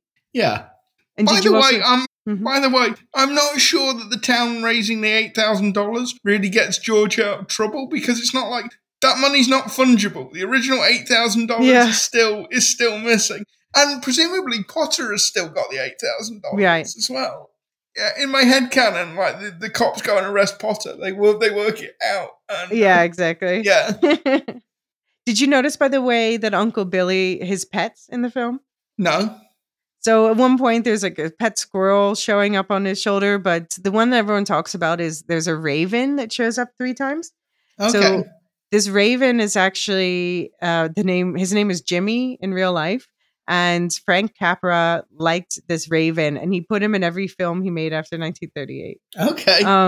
And the raven, though, interestingly, shows up 3 times, and it's when the 3 worst things. It's related to like the 3 worst incidents in the film. So when George's father dies, during the bank run, and after Uncle Billy loses the money, that's when we see the raven. Okay. Interesting to note. Also, just interesting random note is Mark Twain is referenced here. And every other movie that we talk about either also references Mark Twain or uses a Dickens reference instead. Yeah. So I just wanted to wrap up the discussion of the main film here with something that Bob said, Did I Jedi Bob, that I think is, about the perceived negativity in the film and how we can interpret it today. So he said, I know the holidays can be difficult for many of us. Some tend to focus on regrets or find themselves wondering if what they do or who they are ultimately matters at year's end. I think It's a Wonderful Life tries to encourage viewers that while we may never know all the answers, we should do our best to remember that whether we believe it or not, we're capable of making a positive impact on others without realizing it. I believe people need to hear that they're appreciated. They matter. and the world is a better place with them in it. That need is greater than ever these days, since we live in the age of the anonymous angry commenters who make it their business to degrade others online. Such anonymous commenters honestly make me think of George when we see him at his worst and lashing out at others, coming from a place of hurt, no doubt. Watching the film in 2023 and observing Mr. Potter tends to make me think of those who cash in on the misdirected fear and frustration in people, those who stoke it, those who have wished celebrities, fans, etc., terminally ill or worse, and encourage others to do the same. Potter seems like the precursor to our modern day internet troll when he opines, "You're worth more dead than alive." The thing is, that's just someone's warped, frustrated opinion. As much as they like to believe that it's a fact or decree, it isn't. The opening scene in the film continues to resonate with me. There are more in Bedford Falls rooting for George than he realizes. He's just chosen to let a malicious, mouthy minority of one drown out those who love him. The same can be said for us in 2023. So, since I have the opportunity, this one goes out to those who have been through the ringer this year. Maybe you've lost someone, you're struggling financially, you've been bothered and bewildered online, or you live far away from family and friends. Maybe we've chatted online and maybe we've never met. But one thing is certain, I'm glad you're here. Oh, Thank you, Bob. That was beautiful. thank you, Bob. That was very sweet. So, moving on from that lovely sentiment to a movie we've teased enough already. We've got the only movie I think that we watched that can actually be called a remake. And in this case, one of the most scene by scene remakes I've ever seen. And that would be It Happened One Christmas, the 1977 film. So this was released 3 years after that lapsed into the public domain that made the story so widely popular today. And this film is a gender swapped It's a Wonderful Life and an almost scene by scene remake, as I said. The story centers on Mary Bailey, who saves her brother Harry from drowning, stops a local pharmacist from poisoning a child, and everything possible for her to have done within the gendered constraints of her time. That's the same as the original movie. But in this version, she's marrying a successful builder named George Hatch, who becomes her partner in life, and the sacrifices that they make together until it all goes horribly wrong in exactly the same way as the original film. But ultimately, the story has a happy ending. Again, the same happy ending as the original film. So, Luke, this is what you had to say after watching the film. Okay, so I just finished watching It Happened One Christmas. I actually quite like that. I think I liked it a little bit better on first watching than the original It's a Wonderful Life, even though the two are practically identical. I think it was just more that I knew what to expect and sort of knew what the story was this time. I have to say, before I recorded this, I went to look up on Wikipedia what the reaction to It Happened One Christmas was, because I'm surprised there wasn't any legal issues, because it's in places, as far as I can tell, an almost shot-for-shot remake. The script seemed, if not identical, then very nearly identical. So I was surprised there wasn't any legal trouble, although Frank Capra, the director of the original It's a Wonderful Life, did apparently refer to It Happened One Christmas as being plagiarism, and I can see what he means. Apart from that, yeah, it was fine. It was very sort of late 1970s, but overall I enjoyed it. Also, Orson Welles, great villain. Yeah, that's all I've got to say, really. Yeah, so we briefly touched on the copyright stuff, but basically the U.S. Copyright Act of 1909 protected films published before 1964 for an initial term of 28 years from when they were released. So at the end of that first term, the copyright holder was allowed to apply for a second term of 28 years. But in 1974, when that term was up, Republic Pictures, the original copyright owners, didn't apply for the second term, which is probably a clerical error, but the film fell into the public domain. And because of that, as I said, it was cheap to broadcast, so it was broadcast a lot. And this 1977 remake was made 3 years after that, lapsing into public domain. So this had effect on a few things. It also It also is why it took a while for it to be colorized, because Capra at first, he lobbied for it. He wanted to be colorized. He even was going to pay for half of it. But since the film was considered public domain, the people who were doing the colorizing would rather not have his inputs. They just send his money back because they're like, we don't want to deal with you and we don't want you to have artistic control. So then he and Jimmy Stewart both ended up campaigning against the colorization. Although now you'll see often the 2007 colorized version.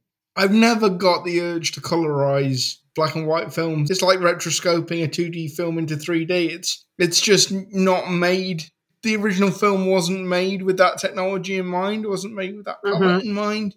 I always remember the Elvis Costello quote about colorized films. It's like you'd let a small child draw with crayons on the screen. I just don't get it. I mean, I think there can be interesting artistic reasons to do it. Like, for instance, the recent film Werewolf by Night, it was originally released in black and white, as a nod to classic horror films. But even when they were doing that, the director was thinking about how it would be colorized, and they used like a classic colorization method anyway. And I've heard, as far as this film, there are younger generations who see it colorized where like their eyes glaze over at black and white. They watched it when it's colorized and then they enjoy it. So I don't hate that it exists, but yeah, you and I both, we watched the black and white version. Yeah. And I have to say, like, I watched the original It's a Wonderful Life. Obviously, it was dead easy to get from Amazon. It's on Amazon Prime. It happened. It's on Sky Showtime here. Yeah, it happened one Christmas. I had to watch it in the file you sent me because it was impossible. It's on YouTube. Oh, okay. Well, you can find the entire movie on YouTube now. Yeah, but yeah, because like it sort of fell out of wide distribution, and you can kind of see why, because it is so faithful to the original, apart from the gender swapping bit of it, and they don't even make a big deal of the gender swap element. That it's just, I mean, I watched that last night and recorded that last night, and having slept on it, like I said at the beginning of the podcast, it's not a bad film, but it just is kind of a pointless one.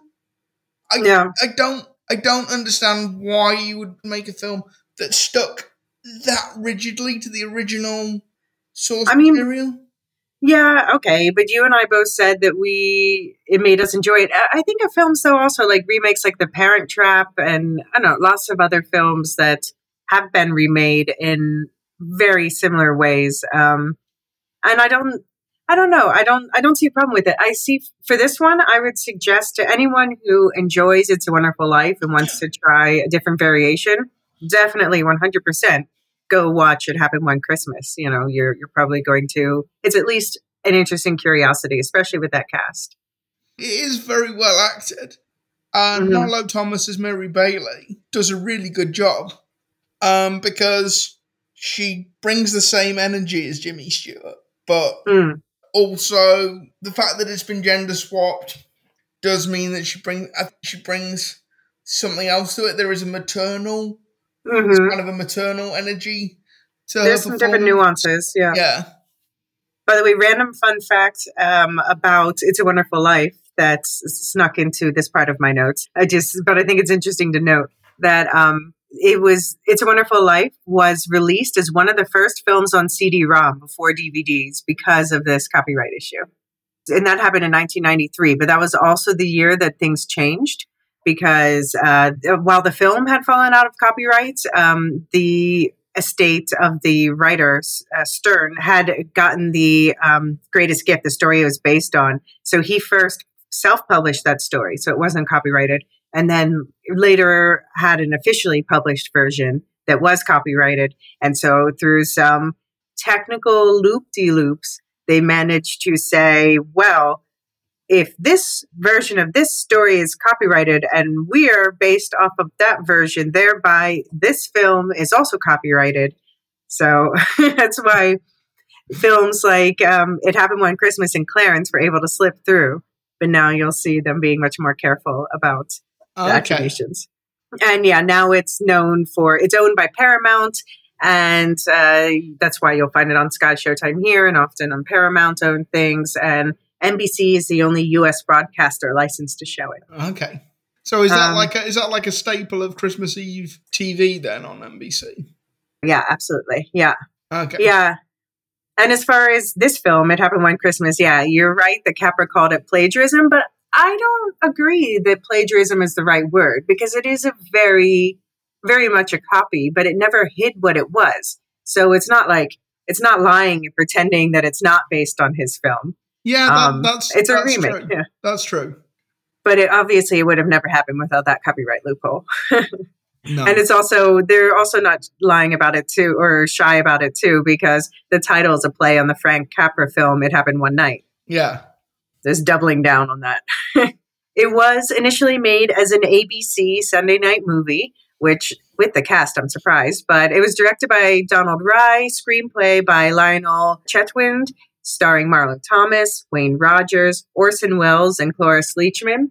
Now, three of those are huge names to me. The other one, I wasn't familiar with him, but he reminded me so much of Will Ferrell in looks. Did you have that too? Yeah. I was going to bring that. If you hadn't have brought that up, I was going to bring that up. He does not so much Will Ferrell, but a Will Ferrell character, like a Will Ferrell Saturday Night Live character. Yeah, he does look. Yeah, he does look like Will Ferrell. And also, I found that distracting at times, but that's not the film's fault. Yeah, but it's like, also when you see Orson Welles come up, that's who they've got to play Potter. Yeah. There's no other part in that film he could play. Right, exactly. As soon as you see his name, you're like, who's he going to be? Harry? No. But I mean, you say it's a surprise they got him, but like, that was the part, that was sort of late period Orson Welles, where he was doing anything for a paycheck. Right. Basically. Well, yeah, and Cloris Leachman, as gender swapped Clarence becomes Clara, she received her 10th Emmy nomination for this role. What did you think of Clara versus the Clarence of the previous film? I think Cloris Leachman does a good job, but no, I go with Clarence from the original. I like Clara. I think for me, I found her funnier. But I also have questions about what accent she was going for. I think she was like trying to do Irish. I think it was Cloris Leachman's from the Midwest. Yeah, no, I think it was the Dick Van Dyke School of Cockening, to be honest. Okay. Yeah, but she brings a different energy, and especially when she promises to guide, not save, but really she means both. She made me laugh. I did have to laugh though. They gender swapped everyone, but their boss in heaven, Joseph, still's got to be a dude. Yeah. We can gender swap everybody, but we're not gender swapping Joseph. Not the boss. That's too far. Yeah. As far as Wells though, I think he played that part really well, because you see, there's also the fact that the main character is a female in this version. There's that extra layer where Potter begrudgingly respects her, but it almost means more in a way, because he's sexist, but then also he has to admit that this woman knows what she's doing. Yeah, and I think this is one of the rare occasions in late period Orson Welles where he actually looked like he was trying. Yeah. Okay. Where he looked like he was relatively sober on set, true. Actually putting some effort in. Yeah, that's true. Although, yeah, it's extra icky in this version when he's encouraging Mary to commit suicide for her life insurance. He's like, "Oh, it sounds like you are worth more dead than alive." Like, ugh. And I have to call out one weird thing that was happening on the video end, where do you notice there's like that weird freeze framing that they would do sometimes? I presume that's where the commercial breaks would have gone. No, but not just that. Well, they would keep talking, but the screen would freeze. Oh, I thought that was just my laptop bit. I thought that was my I thought at first too, but I was like, nope, that's actually a weird 70s filmmaking thing. The way they shot it. Yeah, that is weird. And we were talking about like the technological advances in the snow for the original movie. This one, it felt like the snow was just a filter they put on top. Like they weren't actually being hit by snow of any sort. Just to talk through some of the changes. So they credit Stern, which is probably because of that copyright thing.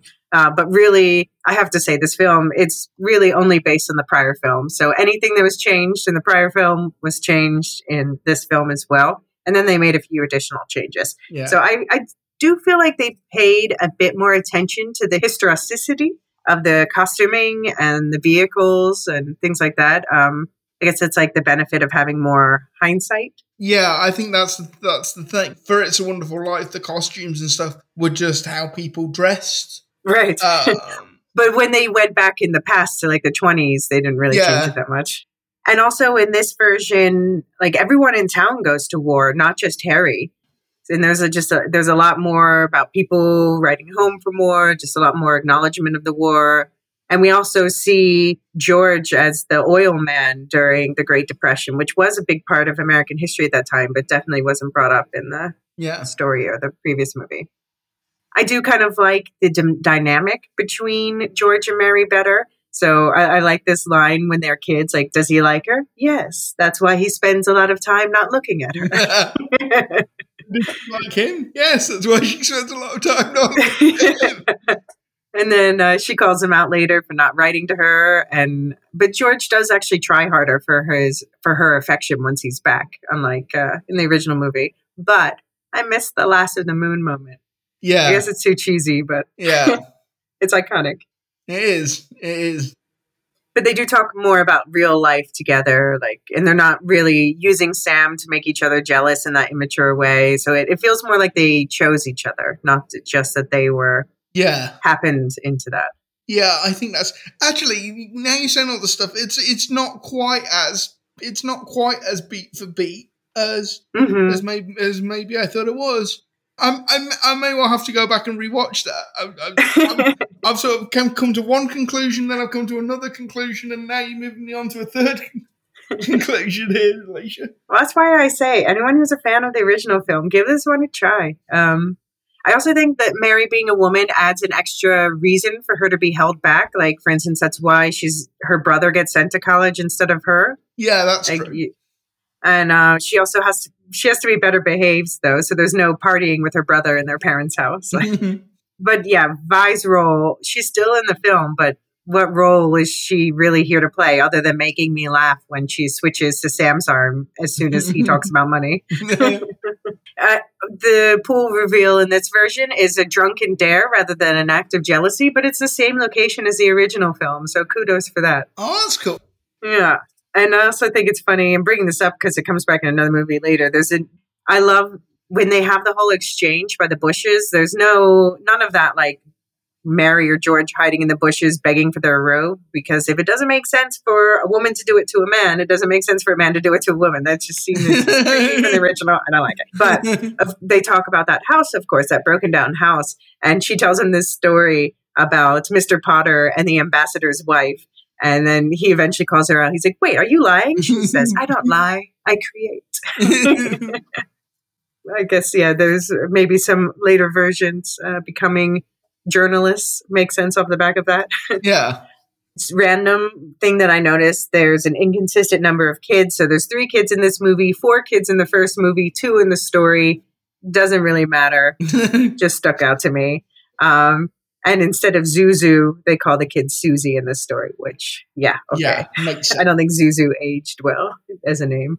But yeah, she doesn't even know her dad because he's been away at war. Oh, yeah. I was worried that he might actually not come back home when she was at that train station waiting. Yeah, it would have been, I mean, that would have been quite a radical departure, but yeah, now that you say it, that would have been, I can see where you were coming from. And I'm glad that Mary doesn't jump in to save Clara in this version. She actually goes and runs down the hill because that's the more sensible thing to do. But on the ding for this version is George the creepy mechanic. I'm like, no, after that, I could not go back and be happily married to this man. That's wrong. That's wrong. Although, I do find it interesting that this movie, and I guess the original too, emphasizes that you've been given a great gift, which is to see what the world would have been without you. But in the original story, the great gift is the gift of life, just being born. So this was not the only attempt to remake this movie. This is definitely by far the most remakey remake. But there were also, it was adapted a few times for radio, even with Stewart and Reed reprising their role 3 times. And there have been stage versions, including stage versions of the radio play. So people sit on stage and read the radio play. That's weird. Most notably, in 1997, PBS aired "Merry Christmas, George Bailey," which was a taped live performance, and it was a charity benefit, and the cast was all stars. So we had Bill Pullman as George, Nathan Lane as Clarence, Martin Landau as Mr. Potter, Penelope Ann Miller as Mary, and Sally Field as Ma Bailey. That is a great cast. Yeah. If there were a 90s movie version, that would be your more or less ideal cast. I wish I could find a videotape of it, but I wasn't able to do so. Yeah. But I was able to find some songs from the local musicals that were made from this. You can find some of those songs on YouTube. Okay. And I have to say, it's not bad. But attempts at professional musicals were thwarted by the estate of Stern, the writer of the original story. Although Paul McCartney was reportedly working on a musical before the pandemic. So we haven't heard anything about it in the years since. But okay. That would be interesting. Yeah. So on Reddit, user Nasty Knickers pointed out to me, they said, I really enjoyed the Saturday Night Live skits where they do their own versions.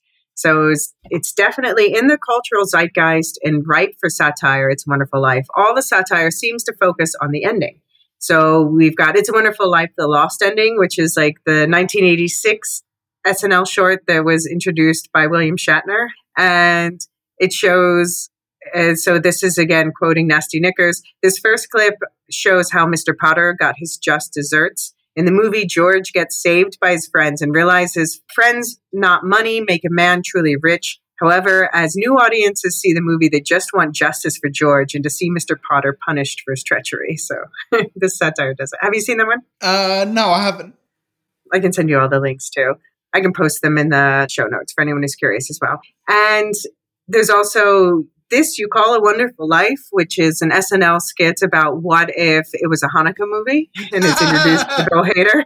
So that one's 10 years old. There's also a Trump version from 4 years ago where there's prayers for Trump, played by Alec Baldwin, of course. And Clarence is Kenan Thompson. And they show Trump a world where he's not president and he's better off and everyone else is better off. And there's an insane list of stars who show up, up to and including De Niro. But then Trump decides to go back anyway. And the moral at the end is every time a bell rings, someone quits or goes to jail. And then Comedy Central did their own more realistic take 4 years ago where the town pulls together all their money and it's still not enough, but no one seems to understand that.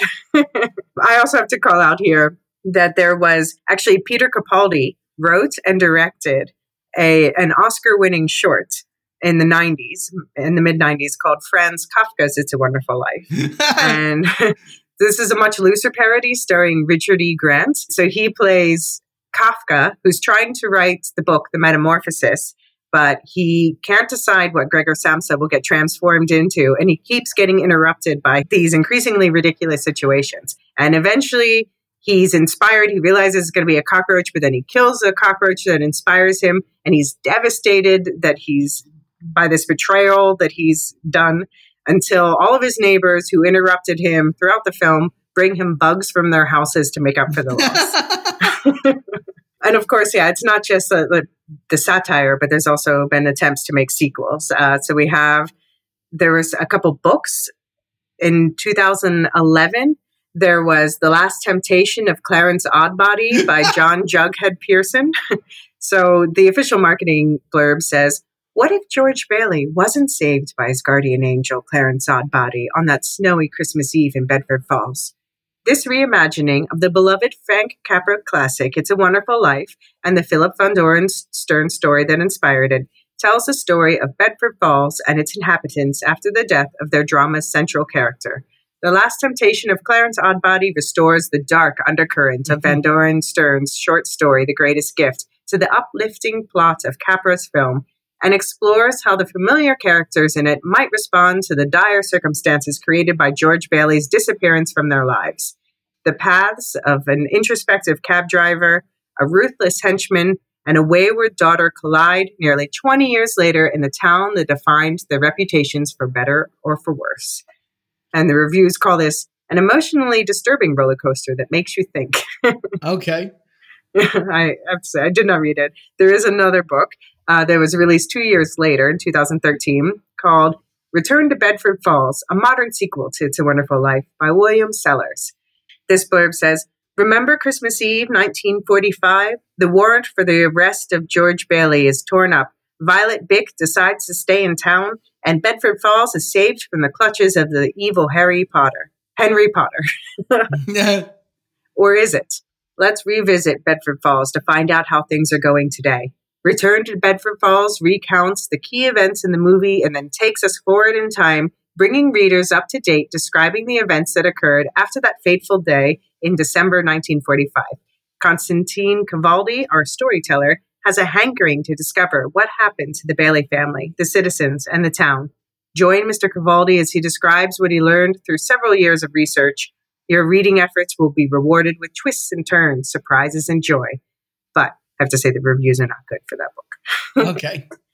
So yeah, there's been some film attempts too. There's only one film, quote unquote, sequel that's ever been made in 1990, and we're about to talk about it. But to be very clear, this sequel should not be considered canon. It's a product of the copyright opening and will not enhance your understanding and appreciation of the original film. Oh boy, will it not enhance your appreciation of the original?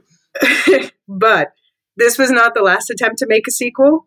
The most notable attempt was actually announced in 2013. It was going to be called It's a Wonderful Life, the rest of the story. And it was going to star Carolyn Grimes, who is the actress who played Zuzu, the child in the original. But now she would be, back as an older woman, and she would be an angel herself, back to guide George Bailey's grandson, who apparently is just like a little shit. Only now she's going to show him how life would have been better if he weren't born, to scare him into being a better person. What do you think of that premise? Oh, yeah, no, make it. If there's a Kickstarter going for that, I'm definitely going to put some money. I like that idea. Well, the actress, Carolyn Grimes, agrees. She says the new film will retain the feeling of the original, and it simply must be shared. I've probably read close to 20 scripts over the years suggesting a sequel to It's a Wonderful Life, but none of them were any good.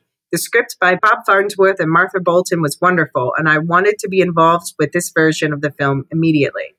Now, if it had been made, the 60-year gap would have been one of the longest sequel gaps in history, but Paramount quickly stepped in and shut that down. Nix that. They're like, nope. So, yeah, to put it in It's a Wonderful Life terms, though, the film that did get made that we're about to talk about, think of it as a warning from Clarence Oddbody that maybe this world is better off if a sequel were never born. Okay.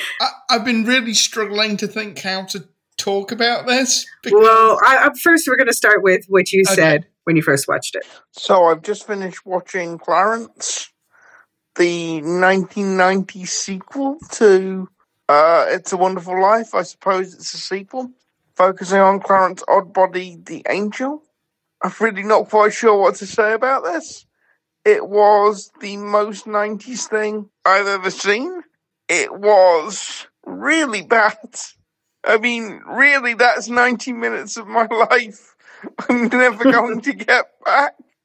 And it was bad in the way that, like, the Hallmark movie was, where it's so bad and kind of funny. This was just bad. It was just naff. It was just awful. The things I do for this podcast. Really wonder what hopefully Alicia's going to be a bit more eloquent in talking about this than I am. But I'm just in a state of shock at the moment that film could ever get made. That somebody read that script and went, yeah, let's make that. Let's put people in front of the camera. Good grief, it was bad. So, just to summarize for people what we're talking about before we get into it, as a summary, in this stiltily acted, low res, and let me make this clear, wholly unauthorized, unofficial, made for TV sequel, The angel named Clarence Oddbody has been a shut-in since a bad angeling experience sometime after George Bailey. We don't know what happened, but apparently it caused him to lose his entire personality. And now he's being sent back to Earth to help the family of his new angel friend, Jeremy. He ends up moving in with them, of course, pretending to be human, but their youngest daughter is on to him, and he tells the family's teenage son to man up, causing that kid to decide to skip school and get a job. So, Clarence pretends to be a teenage boy, but then he's too awesome at school and makes things even tougher when the kid returns. Totally, by the way, moving in on Jeremy's wife, Rachel, this whole time. She eventually kisses him, and though Jeremy's been watching all this from heaven, they elected not to give us his reaction shot at that particular moment. But when she finds out he's been meddling with her kids, things get dark, and it gets real weird that he's still there in the house. But then Clarence fixes everything by getting the mom's computer game to speak English, and Rachel gets to visit her husband in heaven briefly before returning to Earth to mom and stuff in a very anticlimactic ending. And Clarence's angel boss, Joseph, rides away in a taxicab that flies off into the sky like Santa's sleigh. Do you have anything to add to that summary? No, except that they do a really weird thing where, like, the angels age in reverse. Yeah. Mm-hmm. They do like a whole Benjamin Button thing, and it's really weird. It's really odd. So Joseph's a child, and Joseph's way more involved in this version. It's not just like the tree shaking, but Joseph's like there a lot. But it also appears like in a weird sexy pose on the bed at one point, like propped up on his side. Like it's like 12. I'm like, no. No, it's just so bad. Like, because I literally, because, you know, we always try and look for the positives on the podcast. It's like a founding principle of the podcast. And I couldn't find any in this film. I really couldn't. Like you say, listen, I had a blast watching this film because it is such a train wreck. No, but that's the thing. Like, the Hallmark movie is a train wreck. The Hallmark movie, is but that's a different way. That's just a Hallmark train. Yeah, that's just a Hallmark movie. It's a decent one for that. This must be what, like, having your brain eaten by a parasite. I mean, the best I could come up with is, I think if you're going to do a podcast that's a review of content, it helps every now and then to watch genuinely terrible content. So you appreciate the good stuff. Yeah, just a level set. Like, when you see people going off on Twitter about how The Marvels is the worst movie ever, or Iron Man 2 is the worst movie ever. No, I've seen bad movies. I've seen terrible movies. Go and watch Clarence.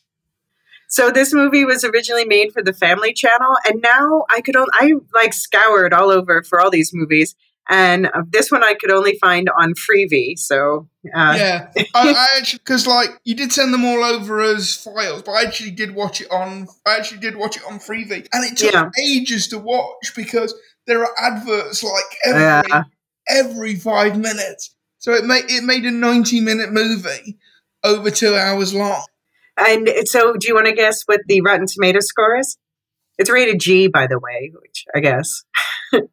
I don't know. Is it possible for Rotten Tomatoes to go into minus numbers? It's not negative, but it's 17%, which is that's about pretty dire. Yeah, I'd say it has by far the worst video quality of all the films, which is funny because it's like the third oldest. And granted, yes, I know that It's a Wonderful Life has been remastered and stuff, but still.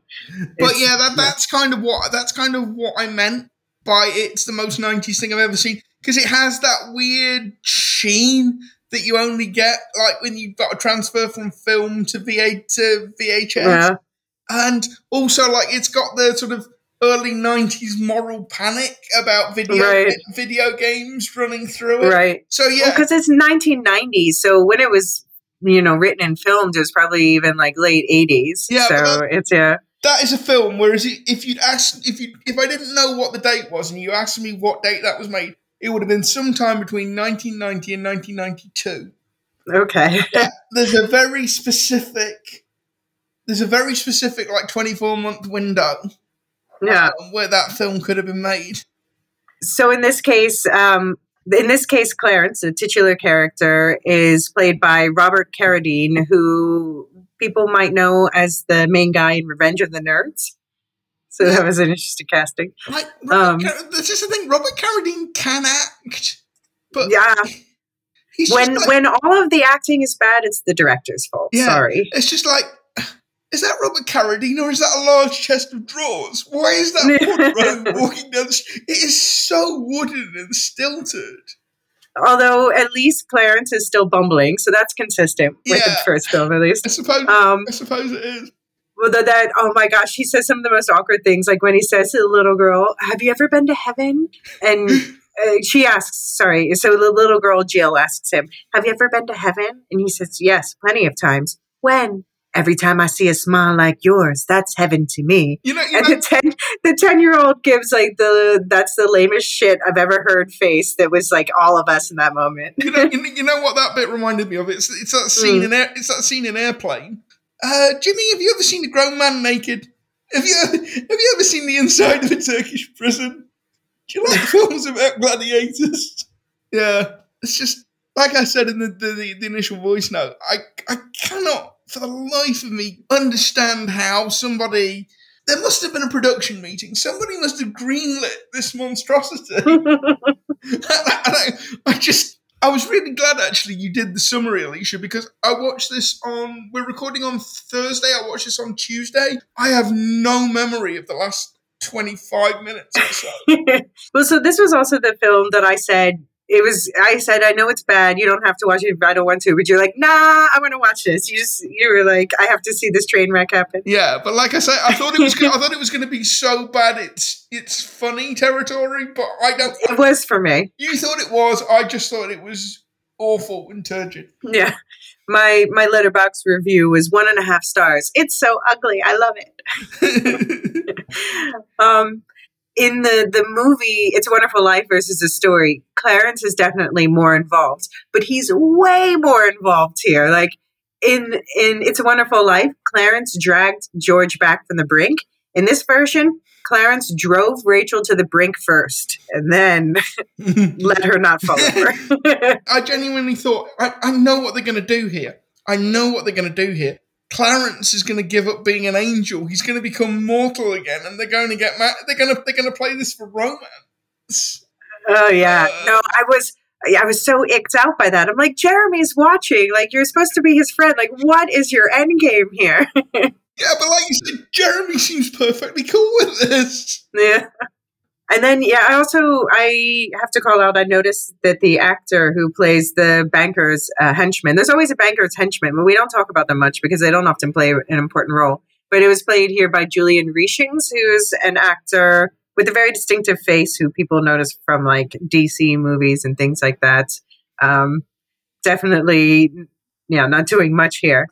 But they do at least give a Mark Twain reference to tie to the original, but calls him Samuel Clemens, which is his real name. So, okay, point there.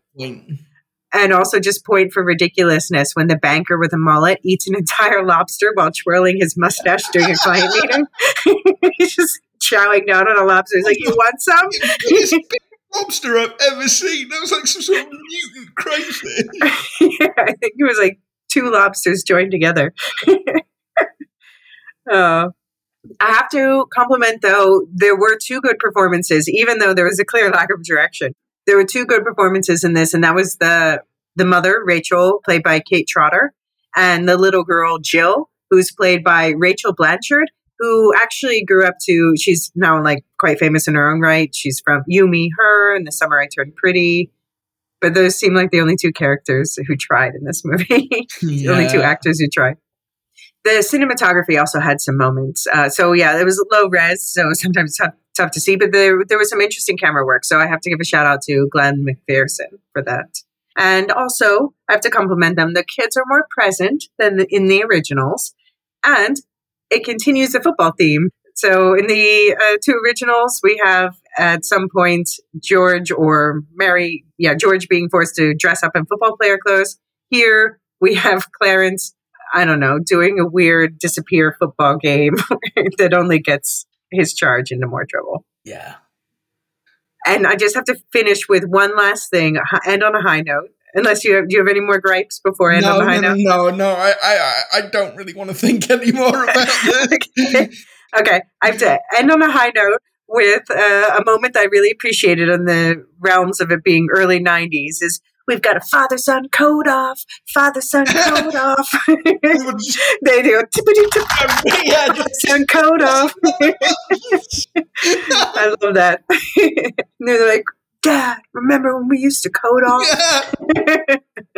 Yeah. See, it was. I had fun. I had fun with it. Like I say, it's the closest I ever want to come to having my brain eaten by a parasite. On that note, that ends the chapter of talking about the original content around It's Wonderful Life. And we're going to take a quick commercial break. And when we get back, we're going to talk about 3 tributes to It's Wonderful Life that are fun and wildly divergent in their own ways.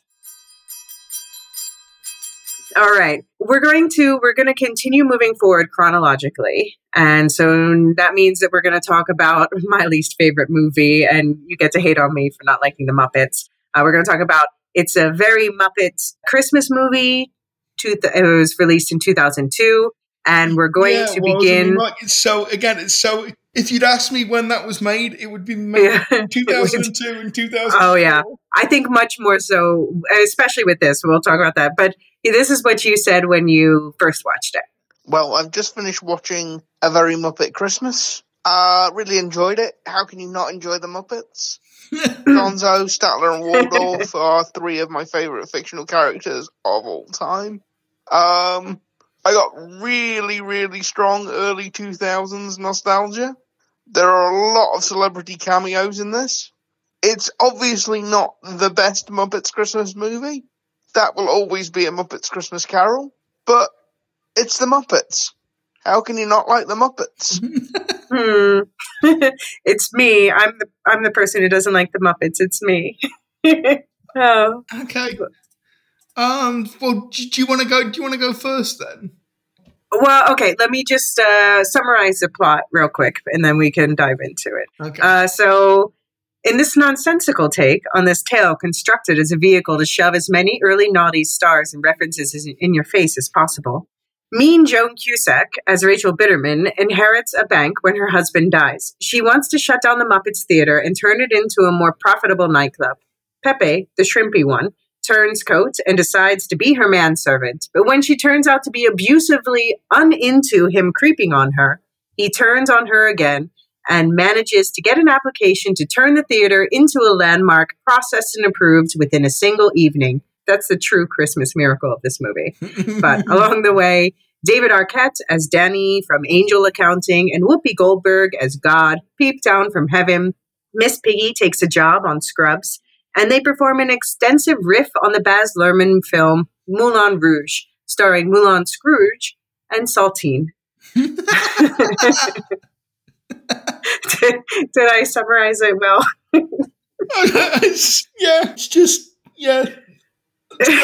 Saltine, I just love that. I mean, this is a very loosely structured series of gags that are just sort of held together very, very loosely. And the relationship to It's a Wonderful Life is pretty tenuous at best. It's pretty tangential. It's not my favourite.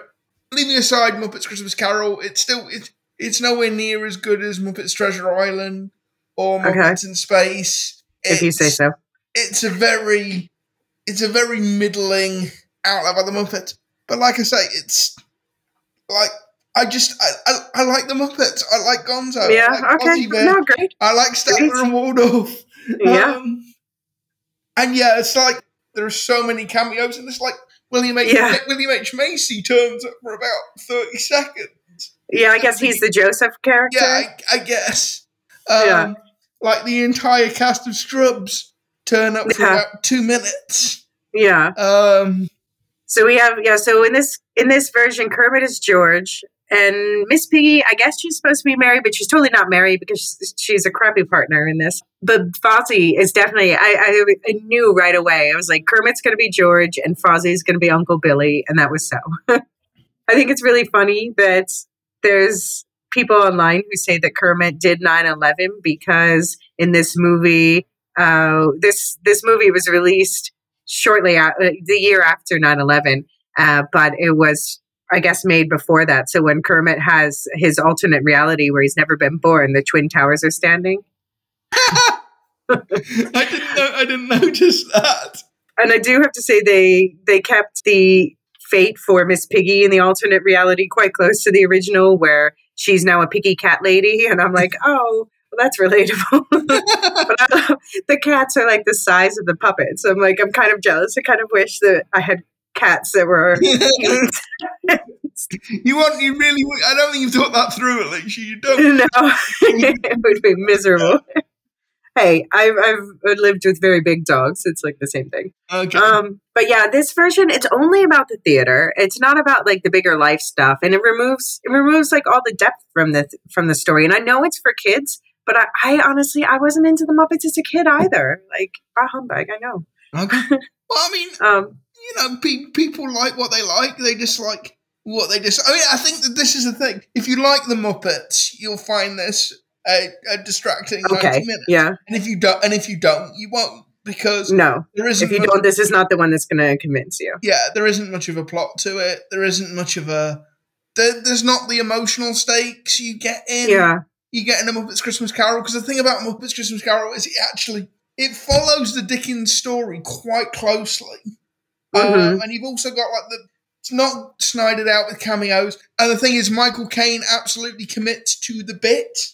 That's what makes that film work, is that Michael Caine plays it as though he's playing alongside other human actors. It's kind of, if you haven't seen the Muppets Christmas Carol, it's kind of like Bob Hoskins. I think I watched it as a kid. It's kind of like Bob Hoskins' performance in Roger Rabbit. Okay. Mm-hmm. In that that movie I do like. It's played dead straight. Like, it is a funny film, but Hoskins and Caine aren't playing for comedy. They're not winking at the audience. Because there are only two ways to do a Muppet movie well. You either do the Michael Caine bit, where you treat all the other Muppets as if they were human, or you do the Tim Curry bit, where you pretend to be a Muppet. Mm-hmm. There's really only those two. I didn't know about that, but okay. Yeah, there's really only those two ways of doing it. I don't think it's worth watching this as a movie. It's a series of sketches loosely connected to one another. Some of them hit, some of them don't. I do like how the snowman narrator in the beginning, who threatens to sue when he's kicked off, but he talks about the holiday collective consciousness, so that it sets you up for what you're about to see, where you're going to have like Rizzo the rat with the glowing nose, and you're going to have like the creepy Who's show up, because I guess that's probably around the time that Jim Carrey Grinch movie came out. But yeah, and this is, the late 90s jokes are just, late 90s, early 90s jokes are just all over the place, like converting CDs to MP3s, God can't use a tablet, turning off the cell phones joke. We've got Carson Daly as himself, Matthew Lillard as he plays Steve Irwin hunting Fozzie through the streets. Yeah, there's quite an extended Steve Irwin impression that just does not work. That was one of the weakest words. It's very bad. Did you get the impression that they really wanted Steve Irwin and they couldn't? They couldn't. Yeah, and they were like, "We're not rewriting this. We're just gonna." But they did have Carson Daly as himself, Matthew Lillard as Luke Fromage, Kelly Ripa shows up. We have Molly Shannon from Saturday Night Live shows up and she references falling in love with Kermit and him ghosting her. I guess that must be from another movie. I don't know.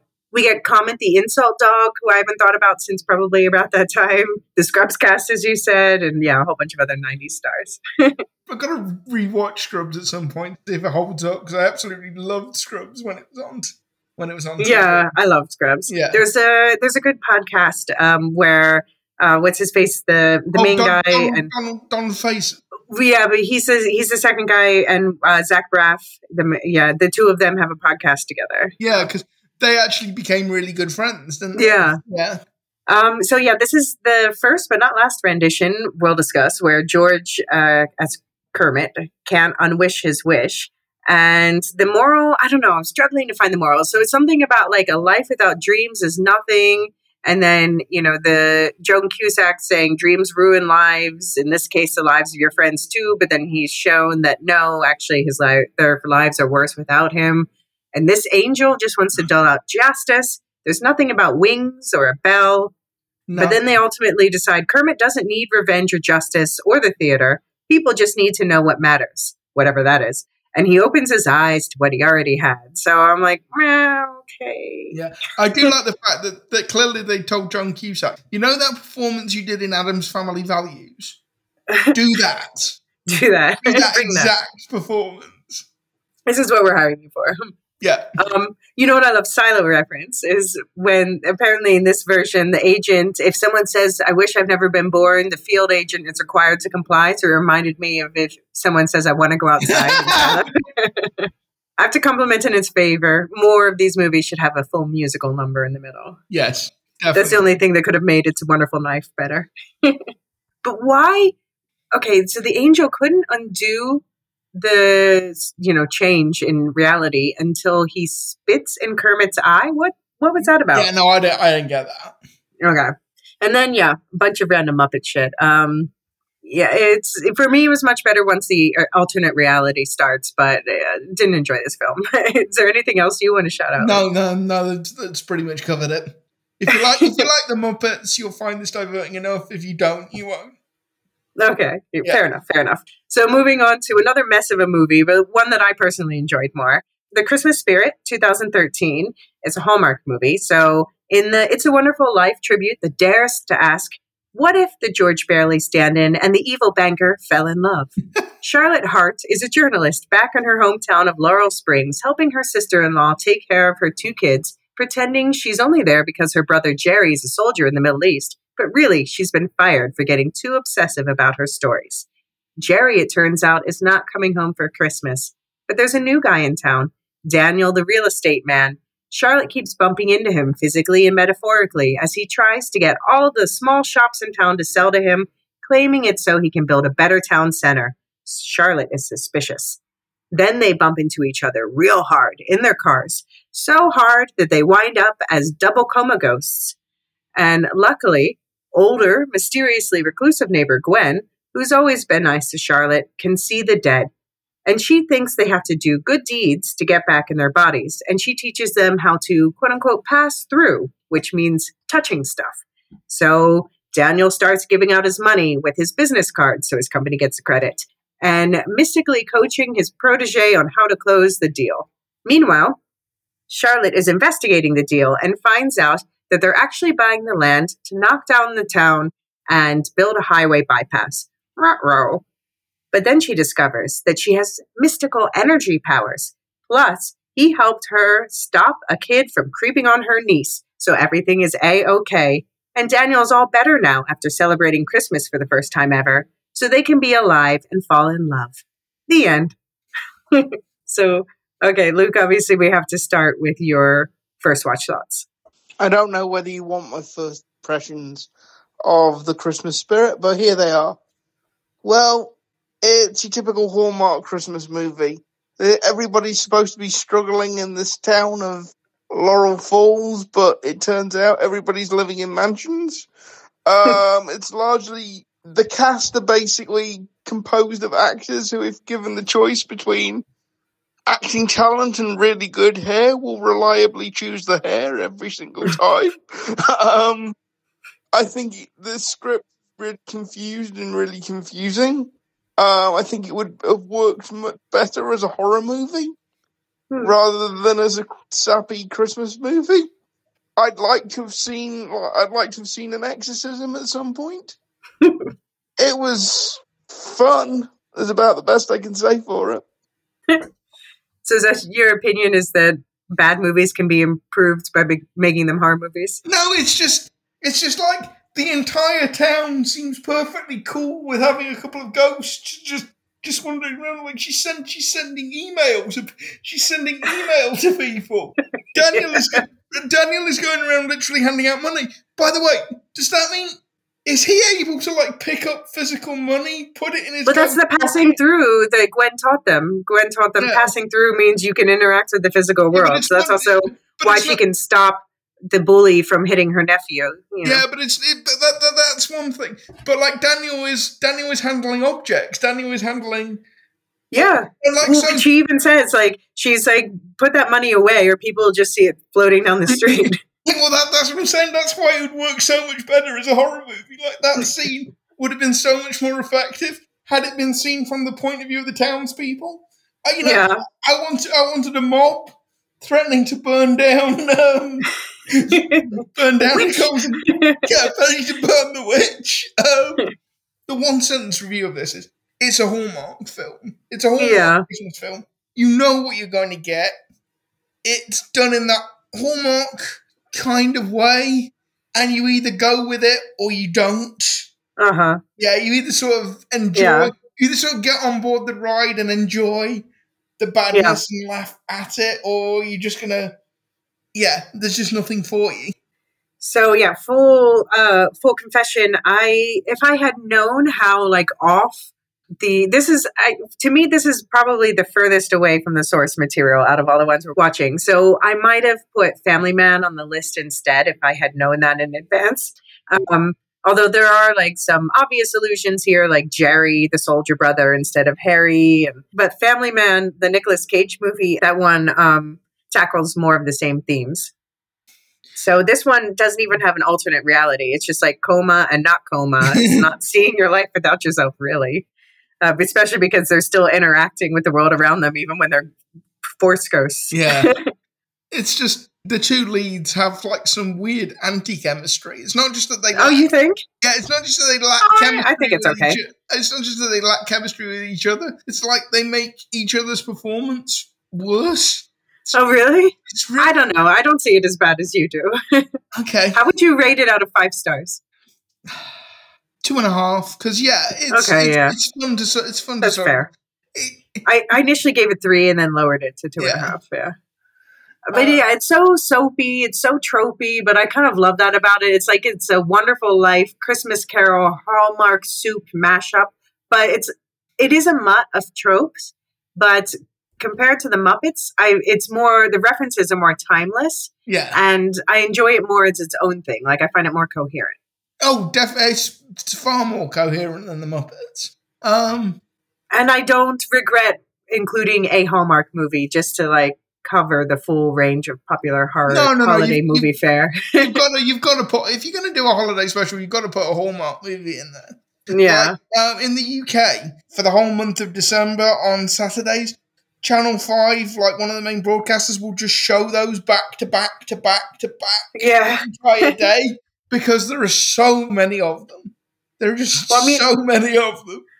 I think for a Hallmark movie, this actually isn't really bad because I watched, I was doing with my film group, a advent calendar of winter holiday movies. And I had to watch one from this year's Countdown to Christmas from Hallmark.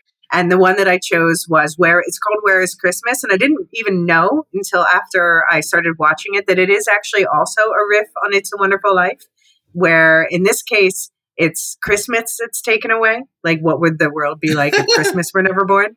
But that one was terrible. I think this one was better. So okay, could be worse. But yeah, so we have Nicolette Sheridan, who was, in the peak of her Desperate Housewives fame, and they initially wanted to turn this into a series of films, but I guess that didn't work out. And then, the neighbor is played by Olympia Dukakis, who is just too good for this film. I'm sorry. Yeah, I remember, I don't think it referenced this particular film, but I remember reading an article a while back saying that actually Hallmark movies do a real service to veteran actors because they obviously want people like Olympia Dukakis for the name recognition. And so they give them parts that are quite small and they're just large enough to meet the SAG-AFTRA requirements for allowing them to keep their membership and their health insurance. Oh, wow. Their health insurance. That's great. So this is like how Hallmark gets people like Olympia. It's kind of like a symbiotic thing. They get a name. They get a name. I'm sure it's an easy paycheck. Yeah. I'm sure it's an easy paycheck. I like to think Olympia Dukakis must have more roles, but it is true that, it's well known that as women past beyond 40 and beyond, Hollywood's not so kind to them with roles. And also, the article's making the point, it's a limited role, so if the actor is older or if the actor has health problems, this is not... It's not a huge commitment. It's not a huge commitment. It's not too demanding of their time. It's funny, out of all the movies, so we had to talk about Christianity. This is oddly the most Christian, but the least religious. So, like, it spends time in a church, and there's, like, a pastor side character, but there's no angels and no prayers for Charlotte. Yeah, no, it's... And like I said, the whole... It's sort of very, very sort of war on terror financial crisis type of film. So you've got the economy is bad, and yet everybody is living in this town in Narnia where, you know, all the shops are lovely and everybody's living in mansions. But we've got to honour the sacrifice of the troops, so we've got Jerry away at war. It's it's very sort of mid to late noughties. I think actually it's one of the cool things about the way you've curated these films. They're all very much of their time. Right. In their own different ways. Yeah, absolutely. And this one, we have, that era of like trying to be feminist, but it's also about the male characters being creepy or like icky to get that done. For instance, Daniel, she helps him with the car rather than him being the mechanic, like it happened one Christmas. But then he asks her like, "Oh, you got a kid here?" And she's like, "No, a nephew." And he's like, "Oh, that's better." And he's like such a caricature of like the real estate man who he learns that he can touch the real world and he wants to call his broker. Yeah, he's the real estate agent who cannot love. Like the whole there's a sort of backstory with his dad right. who he's estranged from, and like they just needed to get the rights to put a version of Cats in the Cradle in there because exactly. They just paraphrased the lyrics talking about their relationship. Yeah, they're like, the older he gets, the more he just wants to spend time together. Like that is literally the lyrics to this song. Yeah, and it was resolved rather quickly, but whatever, it's fine. It did feel like this was there were earlier versions of this script that had the plot going off in quite different directions, but it didn't. That stuff didn't get removed. It just got shrunk down to the point where you hardly noticed it. Maybe at one point, I wondered if like Daniel was just too dumb to be the villain, and like his associate was the secret villain. Oh yeah, because Daniel was giving off like massive himbo energy. He's absolutely. Yeah. And I still don't understand why he didn't celebrate Christmas. Like, they could have at least made them Jehovah's Witnesses or something to explain that. But he's like, no, I've never even seen a tree. Maybe not exactly like that, but at least they are equal partners here, which is one of the things I like about this story, about, the story framework in general. Yeah. The thing that kind of unmoors it from being a real, a true It's a Wonderful Life story is that I don't get the sense that Charlotte's really stuck as much as she's just kind of choosing this as a way to get away from her problems. And she got to live her dream and then kind of blew it. Yeah. But it's not a story about depression and regret. I don't think Charlotte regrets anything. Well, she is trying to get back on the big city newspaper. I mean, there is that. Yeah, but she's lying to her family about being fired and making them think it's their fault she's there. Like, those kids are old enough to babysit themselves.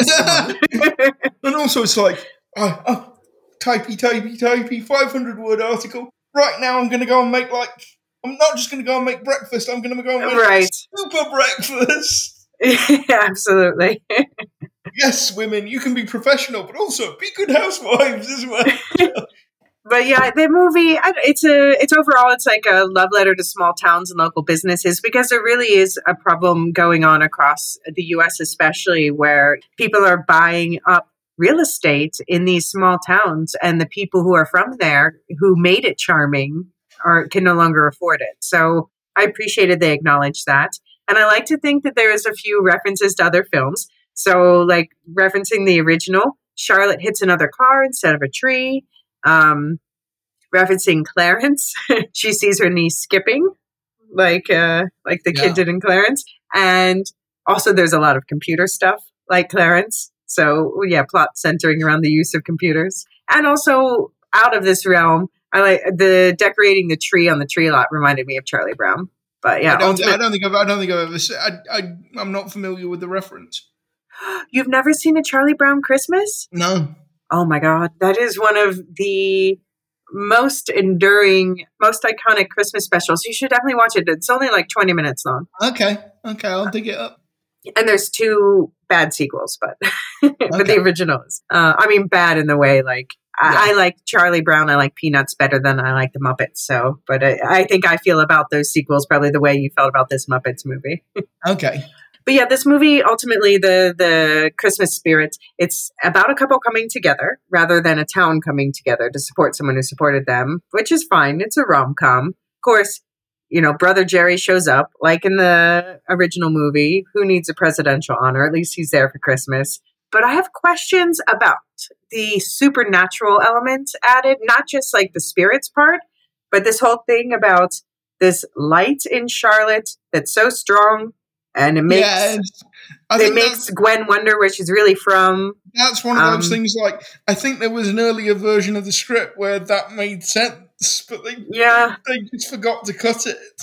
So I'm fine with like the kids can feel that their aunt is there. Fine, that makes sense. But then you know the niece is like, the ghost of Christmas present is Aunt Charlotte. I'm like, okay, how did we get there? And then we just end with Olympia Dukakis saying, "You've taken power from the spirit world," and we find out that she's charged up the tree, even though it's not plugged in. I'm like, but it would work so much better as a horror movie. But I guess this is about like they wanted to make this a series, so I guess I was supposed to set up a next film. I guess. No. Speaking of horror films, we're going to move on to our last film from this series. And this is where I have to issue the spoiler warning. So if you haven't watched It's a Wonderful Knife and you don't want it to be spoiled yet, then just pause right here and come back and listen once you've checked it out. If you don't mind being spoiled, here we go. So the summary of this film is, in this new slasher comedy, directed by Tyler McIntyre and written by Michael Kennedy, the Carruthers family is gearing up to celebrate Christmas in the town of Angel Falls, despite Dad David being overworked by his boss Henry Waters, the real estate mogul, trying to buy up the whole town so he can turn it into Waters Cove. There's one holdout who won't sell, an old man whose house is a registered landmark, so Waters dresses up like the Scream villain cosplaying as an angel and kills him, then shows up at a Christmas party to kill the guy's granddaughter and some other teens who happen to be the children of local business owners. But, working together, Winnie Carruthers and her brother Jimmy kill him and unmask him. A year later, the Carruthers family is doing well, except for Winnie, who just can't get over her best friend being murdered and killing a man. Like, what's wrong with her, right? And then she finds out her boyfriend is cheating on her with her friend. So she does the wish she's never been born thing. And instead of an angel, there's a too far south aurora borealis that answers her wish, sending her to a terrible version of her town where the stoners are now crackheads and the killings have never stopped. Her brother is dead, her aunt's wife is dead, and many more. And her mother just gets drunk and makes out with randos in front of the entire family while her dad works too much for Waters, not himself. So her mom is murdered, and she finds out that it was her dad who killed her. He's now doing all of the person who is now Mayor Waters murdering now. And the only person that Winnie can team up with is the girl they call Weirdo, who's actually called Bernie, an aspiring fashion designer, it turns out. Bernie figures out that the Aurora Borealis is a vengeful spirit, Waters, and decides they need to kill the killers to get Winnie back to her world. Winnie's aunt believes them for some reason and helps too. And a few deaths later, they pull it off, and Winnie realizes her boyfriend is actually better off with her friend, and she's better off with Bernie. She wakes up, thrilled to be back in her world, until she remembers Bernie, who was feeling suicidal, and she rushes to see her and save her from herself, only to find out that Bernie somehow remembers everything. Yay! The end. So, Luke, these were your initial thoughts.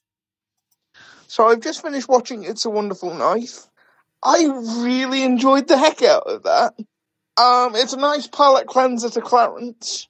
Frankly, I wish the killer had turned up in Clarence and off most of the cast of that movie. But anyway, getting back to It's a Wonderful Knife. I'm usually not a huge fan of slasher movies, but I thought this one was really well done. I thought it balanced the horror and the comedy of it really well. I thought it was a really good use of all the tropes in It's a Wonderful Life.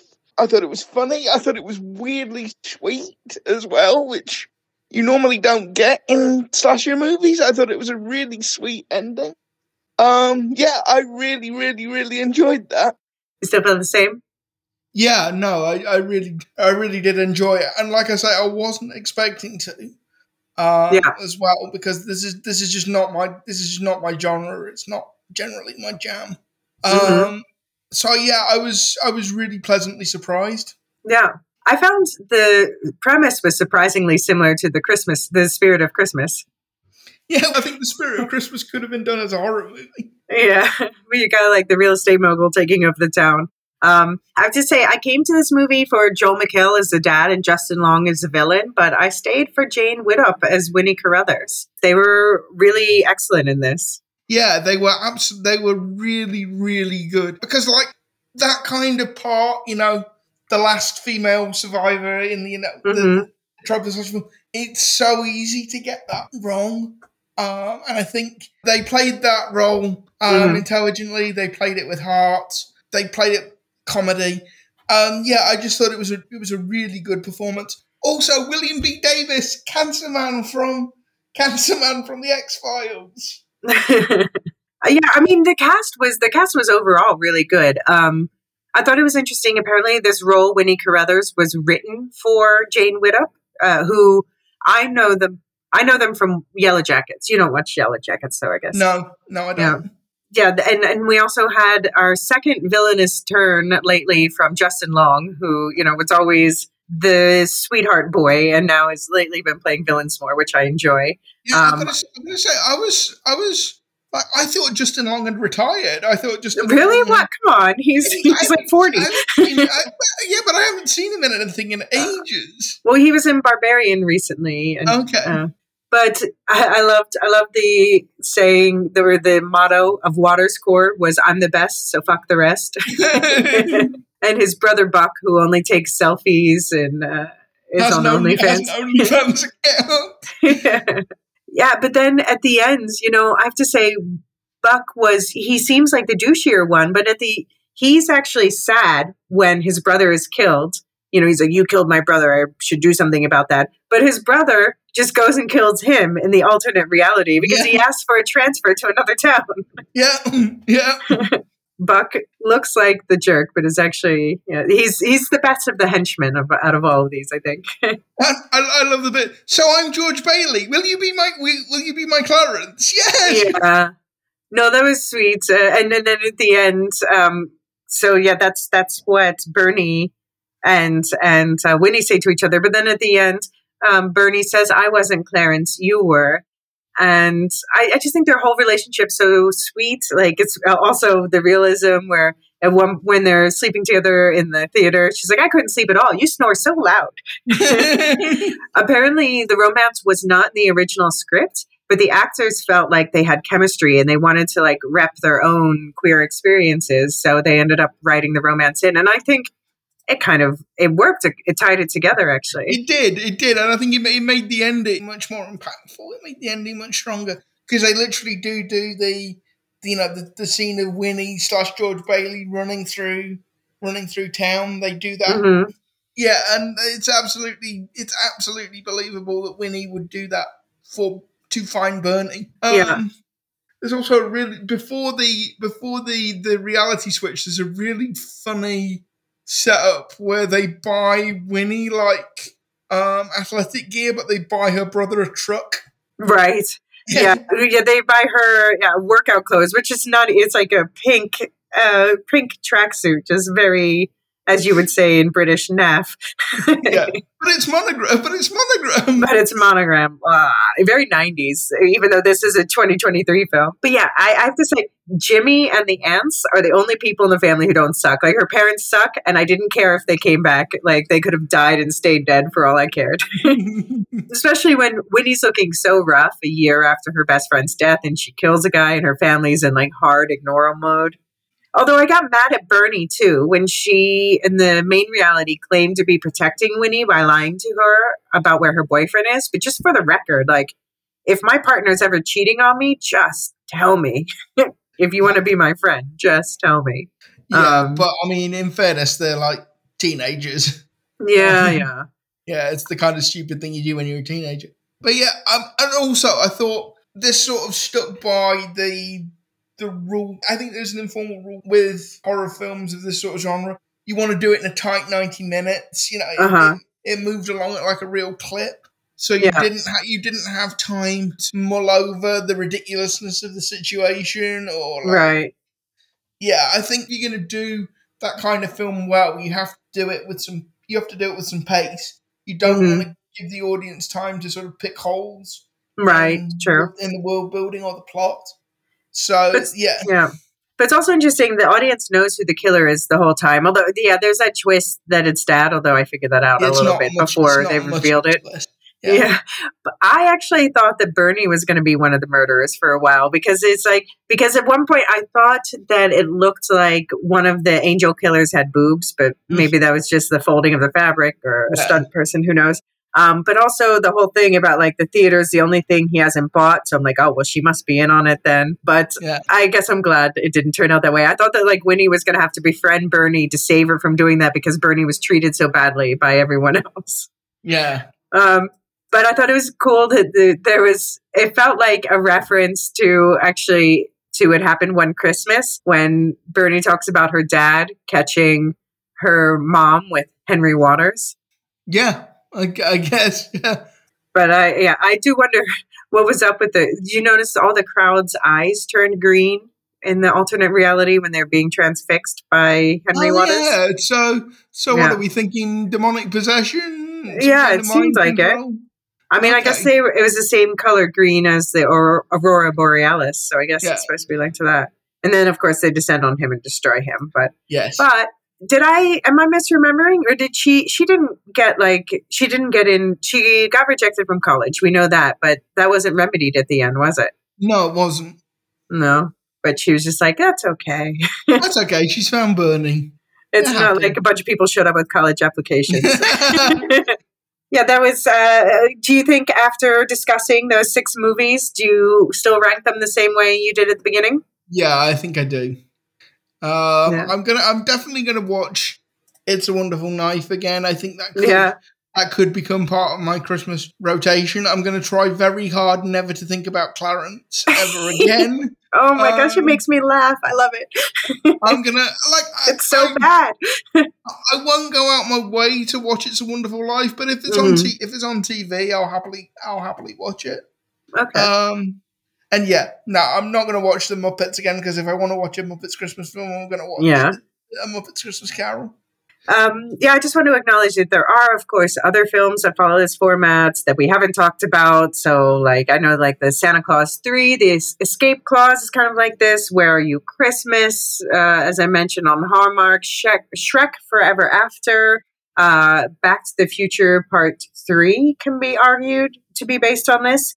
And then, of course, I already mentioned The Family Man, the Nicolas Cage movie from 2000. And I just want to credit Necessary Range 3261 from Reddit. Said, The Family Man is my favorite It's a Wonderful Life type movie because you wind up rooting for the life that could have been. So instead of this is how awful things would be without you, it's more of an example of there being so many different versions of what success looks like in life. Is success being rich and having anything you want as soon as you want it, or is success putting in years of work and sacrifice for a loving, happy family? Yeah, that's a good point, actually. I like Family Man. I like it too. It's not on rotation at Christmas, but it's one of those films I will watch if it's on. Yeah, exactly. So that could have been on this list just as easily. Yeah. So before we finish, I just wanted to ask Alicia, what's your favorite non-It's a Wonderful Life Christmas movie? Oh gosh. You know, I have like these soft spots for the short specials from when I was a kid, like the Charlie Brown Christmas and also 'Twas the Night Before Christmas, which is a 70s cartoon special. I don't know. I mean, I guess there's so many racing through my head as I attempt to answer this question. Like, I'm thinking about the cheesy favorites like Love Actually and The Holiday. And I do like, a good horror movie like Violent Night, or now this one's It's a Wonderful Life is being added to the list. You were watching Krampus the day because it was. Yeah, Krampus is okay. I think I like the Dutch version called Sint better, but it's also because the Dutch version is just like jankier and unapologetically B movie. What about you? So I was thinking about this, and it's two films that I can't separate in my head. It's tradition in my house that we watch both of these on Christmas Eve. Okay. Actually, there are three, but I'm not going to get into whether Die Hard is a Christmas movie or not. It's a Christmas movie. It takes place at a Christmas party. So it's as much of a Christmas movie as It's a Wonderful Life. Yeah. So the two I have in mind are National Lampoon's Christmas Vacation. Yeah, fair. Watch it last year. I can quote that film verbatim. Yeah. That's been sort of on hard repeat on Christmas Eve in our house since we were kids. Although watching it last year, because I thought, do I introduce my nieces to this? There's a lot more cussing in that film. Yeah, fair. Yeah, last year my friend and I, who's the same age as I am, we introduced it to two younger friends in their 20s, and they were very skeptical. One of them even dared malign my taste in movies in general, which, but they both really liked it. Where are you going to put a tree that big, Griswold? Bend over and I'll show you. Bend over and I'll show you. What was your other one? The other one, and I know this is not a Christmas movie, so don't at me, but I'm a Brit and we don't do Thanksgiving. Trains, Planes, and Automobiles. Okay. Because I really relate to Neil Page, the Steve Martin character, because I have a long, difficult journey to get home for Christmas, and that film, the last scene in that film where they walk up to Neil Page's house and he introduces Dell to his wife, every single time that makes me cry. Yeah. That just reliably reduces me to tears every single year. And I love the scene with the rental car. It's just a stream of F-bombs. Yeah. Well, I can tell. I'm getting a sense of your holiday movie humor. Oh, because you also referenced Airplane earlier too, right? Yeah. I mean, that's not a holiday film. That's just. I know it's not holiday, but it sort of feels like the same genre as these. Well, yeah, I think I don't know what I'm going to be watching with my family this year. We often end up watching Emmett Otter's Jug Band, which is a Muppets movie, but my mom loves it. Talk about movies that are kind of depressing, but it's also kind of it's about family, it's community coming together to pay back someone who's been good to them. So It's a Wonderful Life twist to it. But I'm doing my 25 advent calendar holiday movies, and I think I'm like on number 18 now. So we'll see. Let's if I can finish it. Okay. Next up is the Greta Gerwig Little Women. Good film. But next up for us in this podcast feed is we're going to be breaking down Beacon 23. And actually, we found out, thank you to Fur Lisa for bringing this to my attention before recording. So it turns out that they're going to release episodes 7 and 8 on the 17th. So, I guess they didn't want to release the final episode on Christmas Eve. Probably a good idea. So Luke and I are going to be recording a breakdown for episodes 6 through 8 in one episode next week. And then that will be up basically as soon as I can get it edited over the holidays. And then in January, we'll be back with the Dune series. So we're going to start with the book and then go through Jodorowsky's Dune, the Lynch movie, the sci-fi series, and talk about Villeneuve's movie and get you ready for Dune Part 2 when that releases March 1st. And after that, the next thing we're going to be tackling is The Three Body Problem on Netflix. And in the meantime, in the book club, we're going through the Silo books. So you've got Shift coming out this month, then Dust and Silo Stories next month, and then the rewatch episodes. And you can, of course, find us on Twitter and Blue Sky to share your thoughts on It's a Wonderful Life or anything else we're covering. You can find me at Alicia CB and Luke. You can find me at LF Midup, both on Twitter and on Blue Sky. And just to say, on my other podcast, It Could Be Said with Will and Simon, we were doing our review of the year episode this week. I think that will be out tomorrow. Cool. Yeah. Me listening. And you can also get in touch with me on the Discord for the Lorehounds, which is our parent network. And you'll find that link in the show notes. And you can also get in touch with us with any feedback or the thoughts or questions you have at woolshiftdustpodcast@gmail.com. And also coming up in the Lore Hounds, we're going to have a breakdown of the Doctor Who specials, the 60th anniversary specials, and also a breakdown of the new Zack Snyder film on Netflix, Rebel Moon.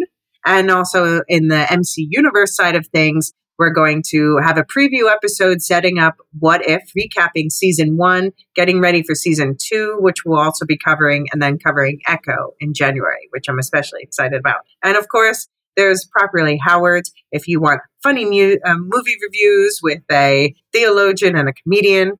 And the Properly Howard guys and the Lorehound guys have gotten together and they're doing a Severance podcast. So recapping season 1 right now, setting up to cover season 2 when that gets launched.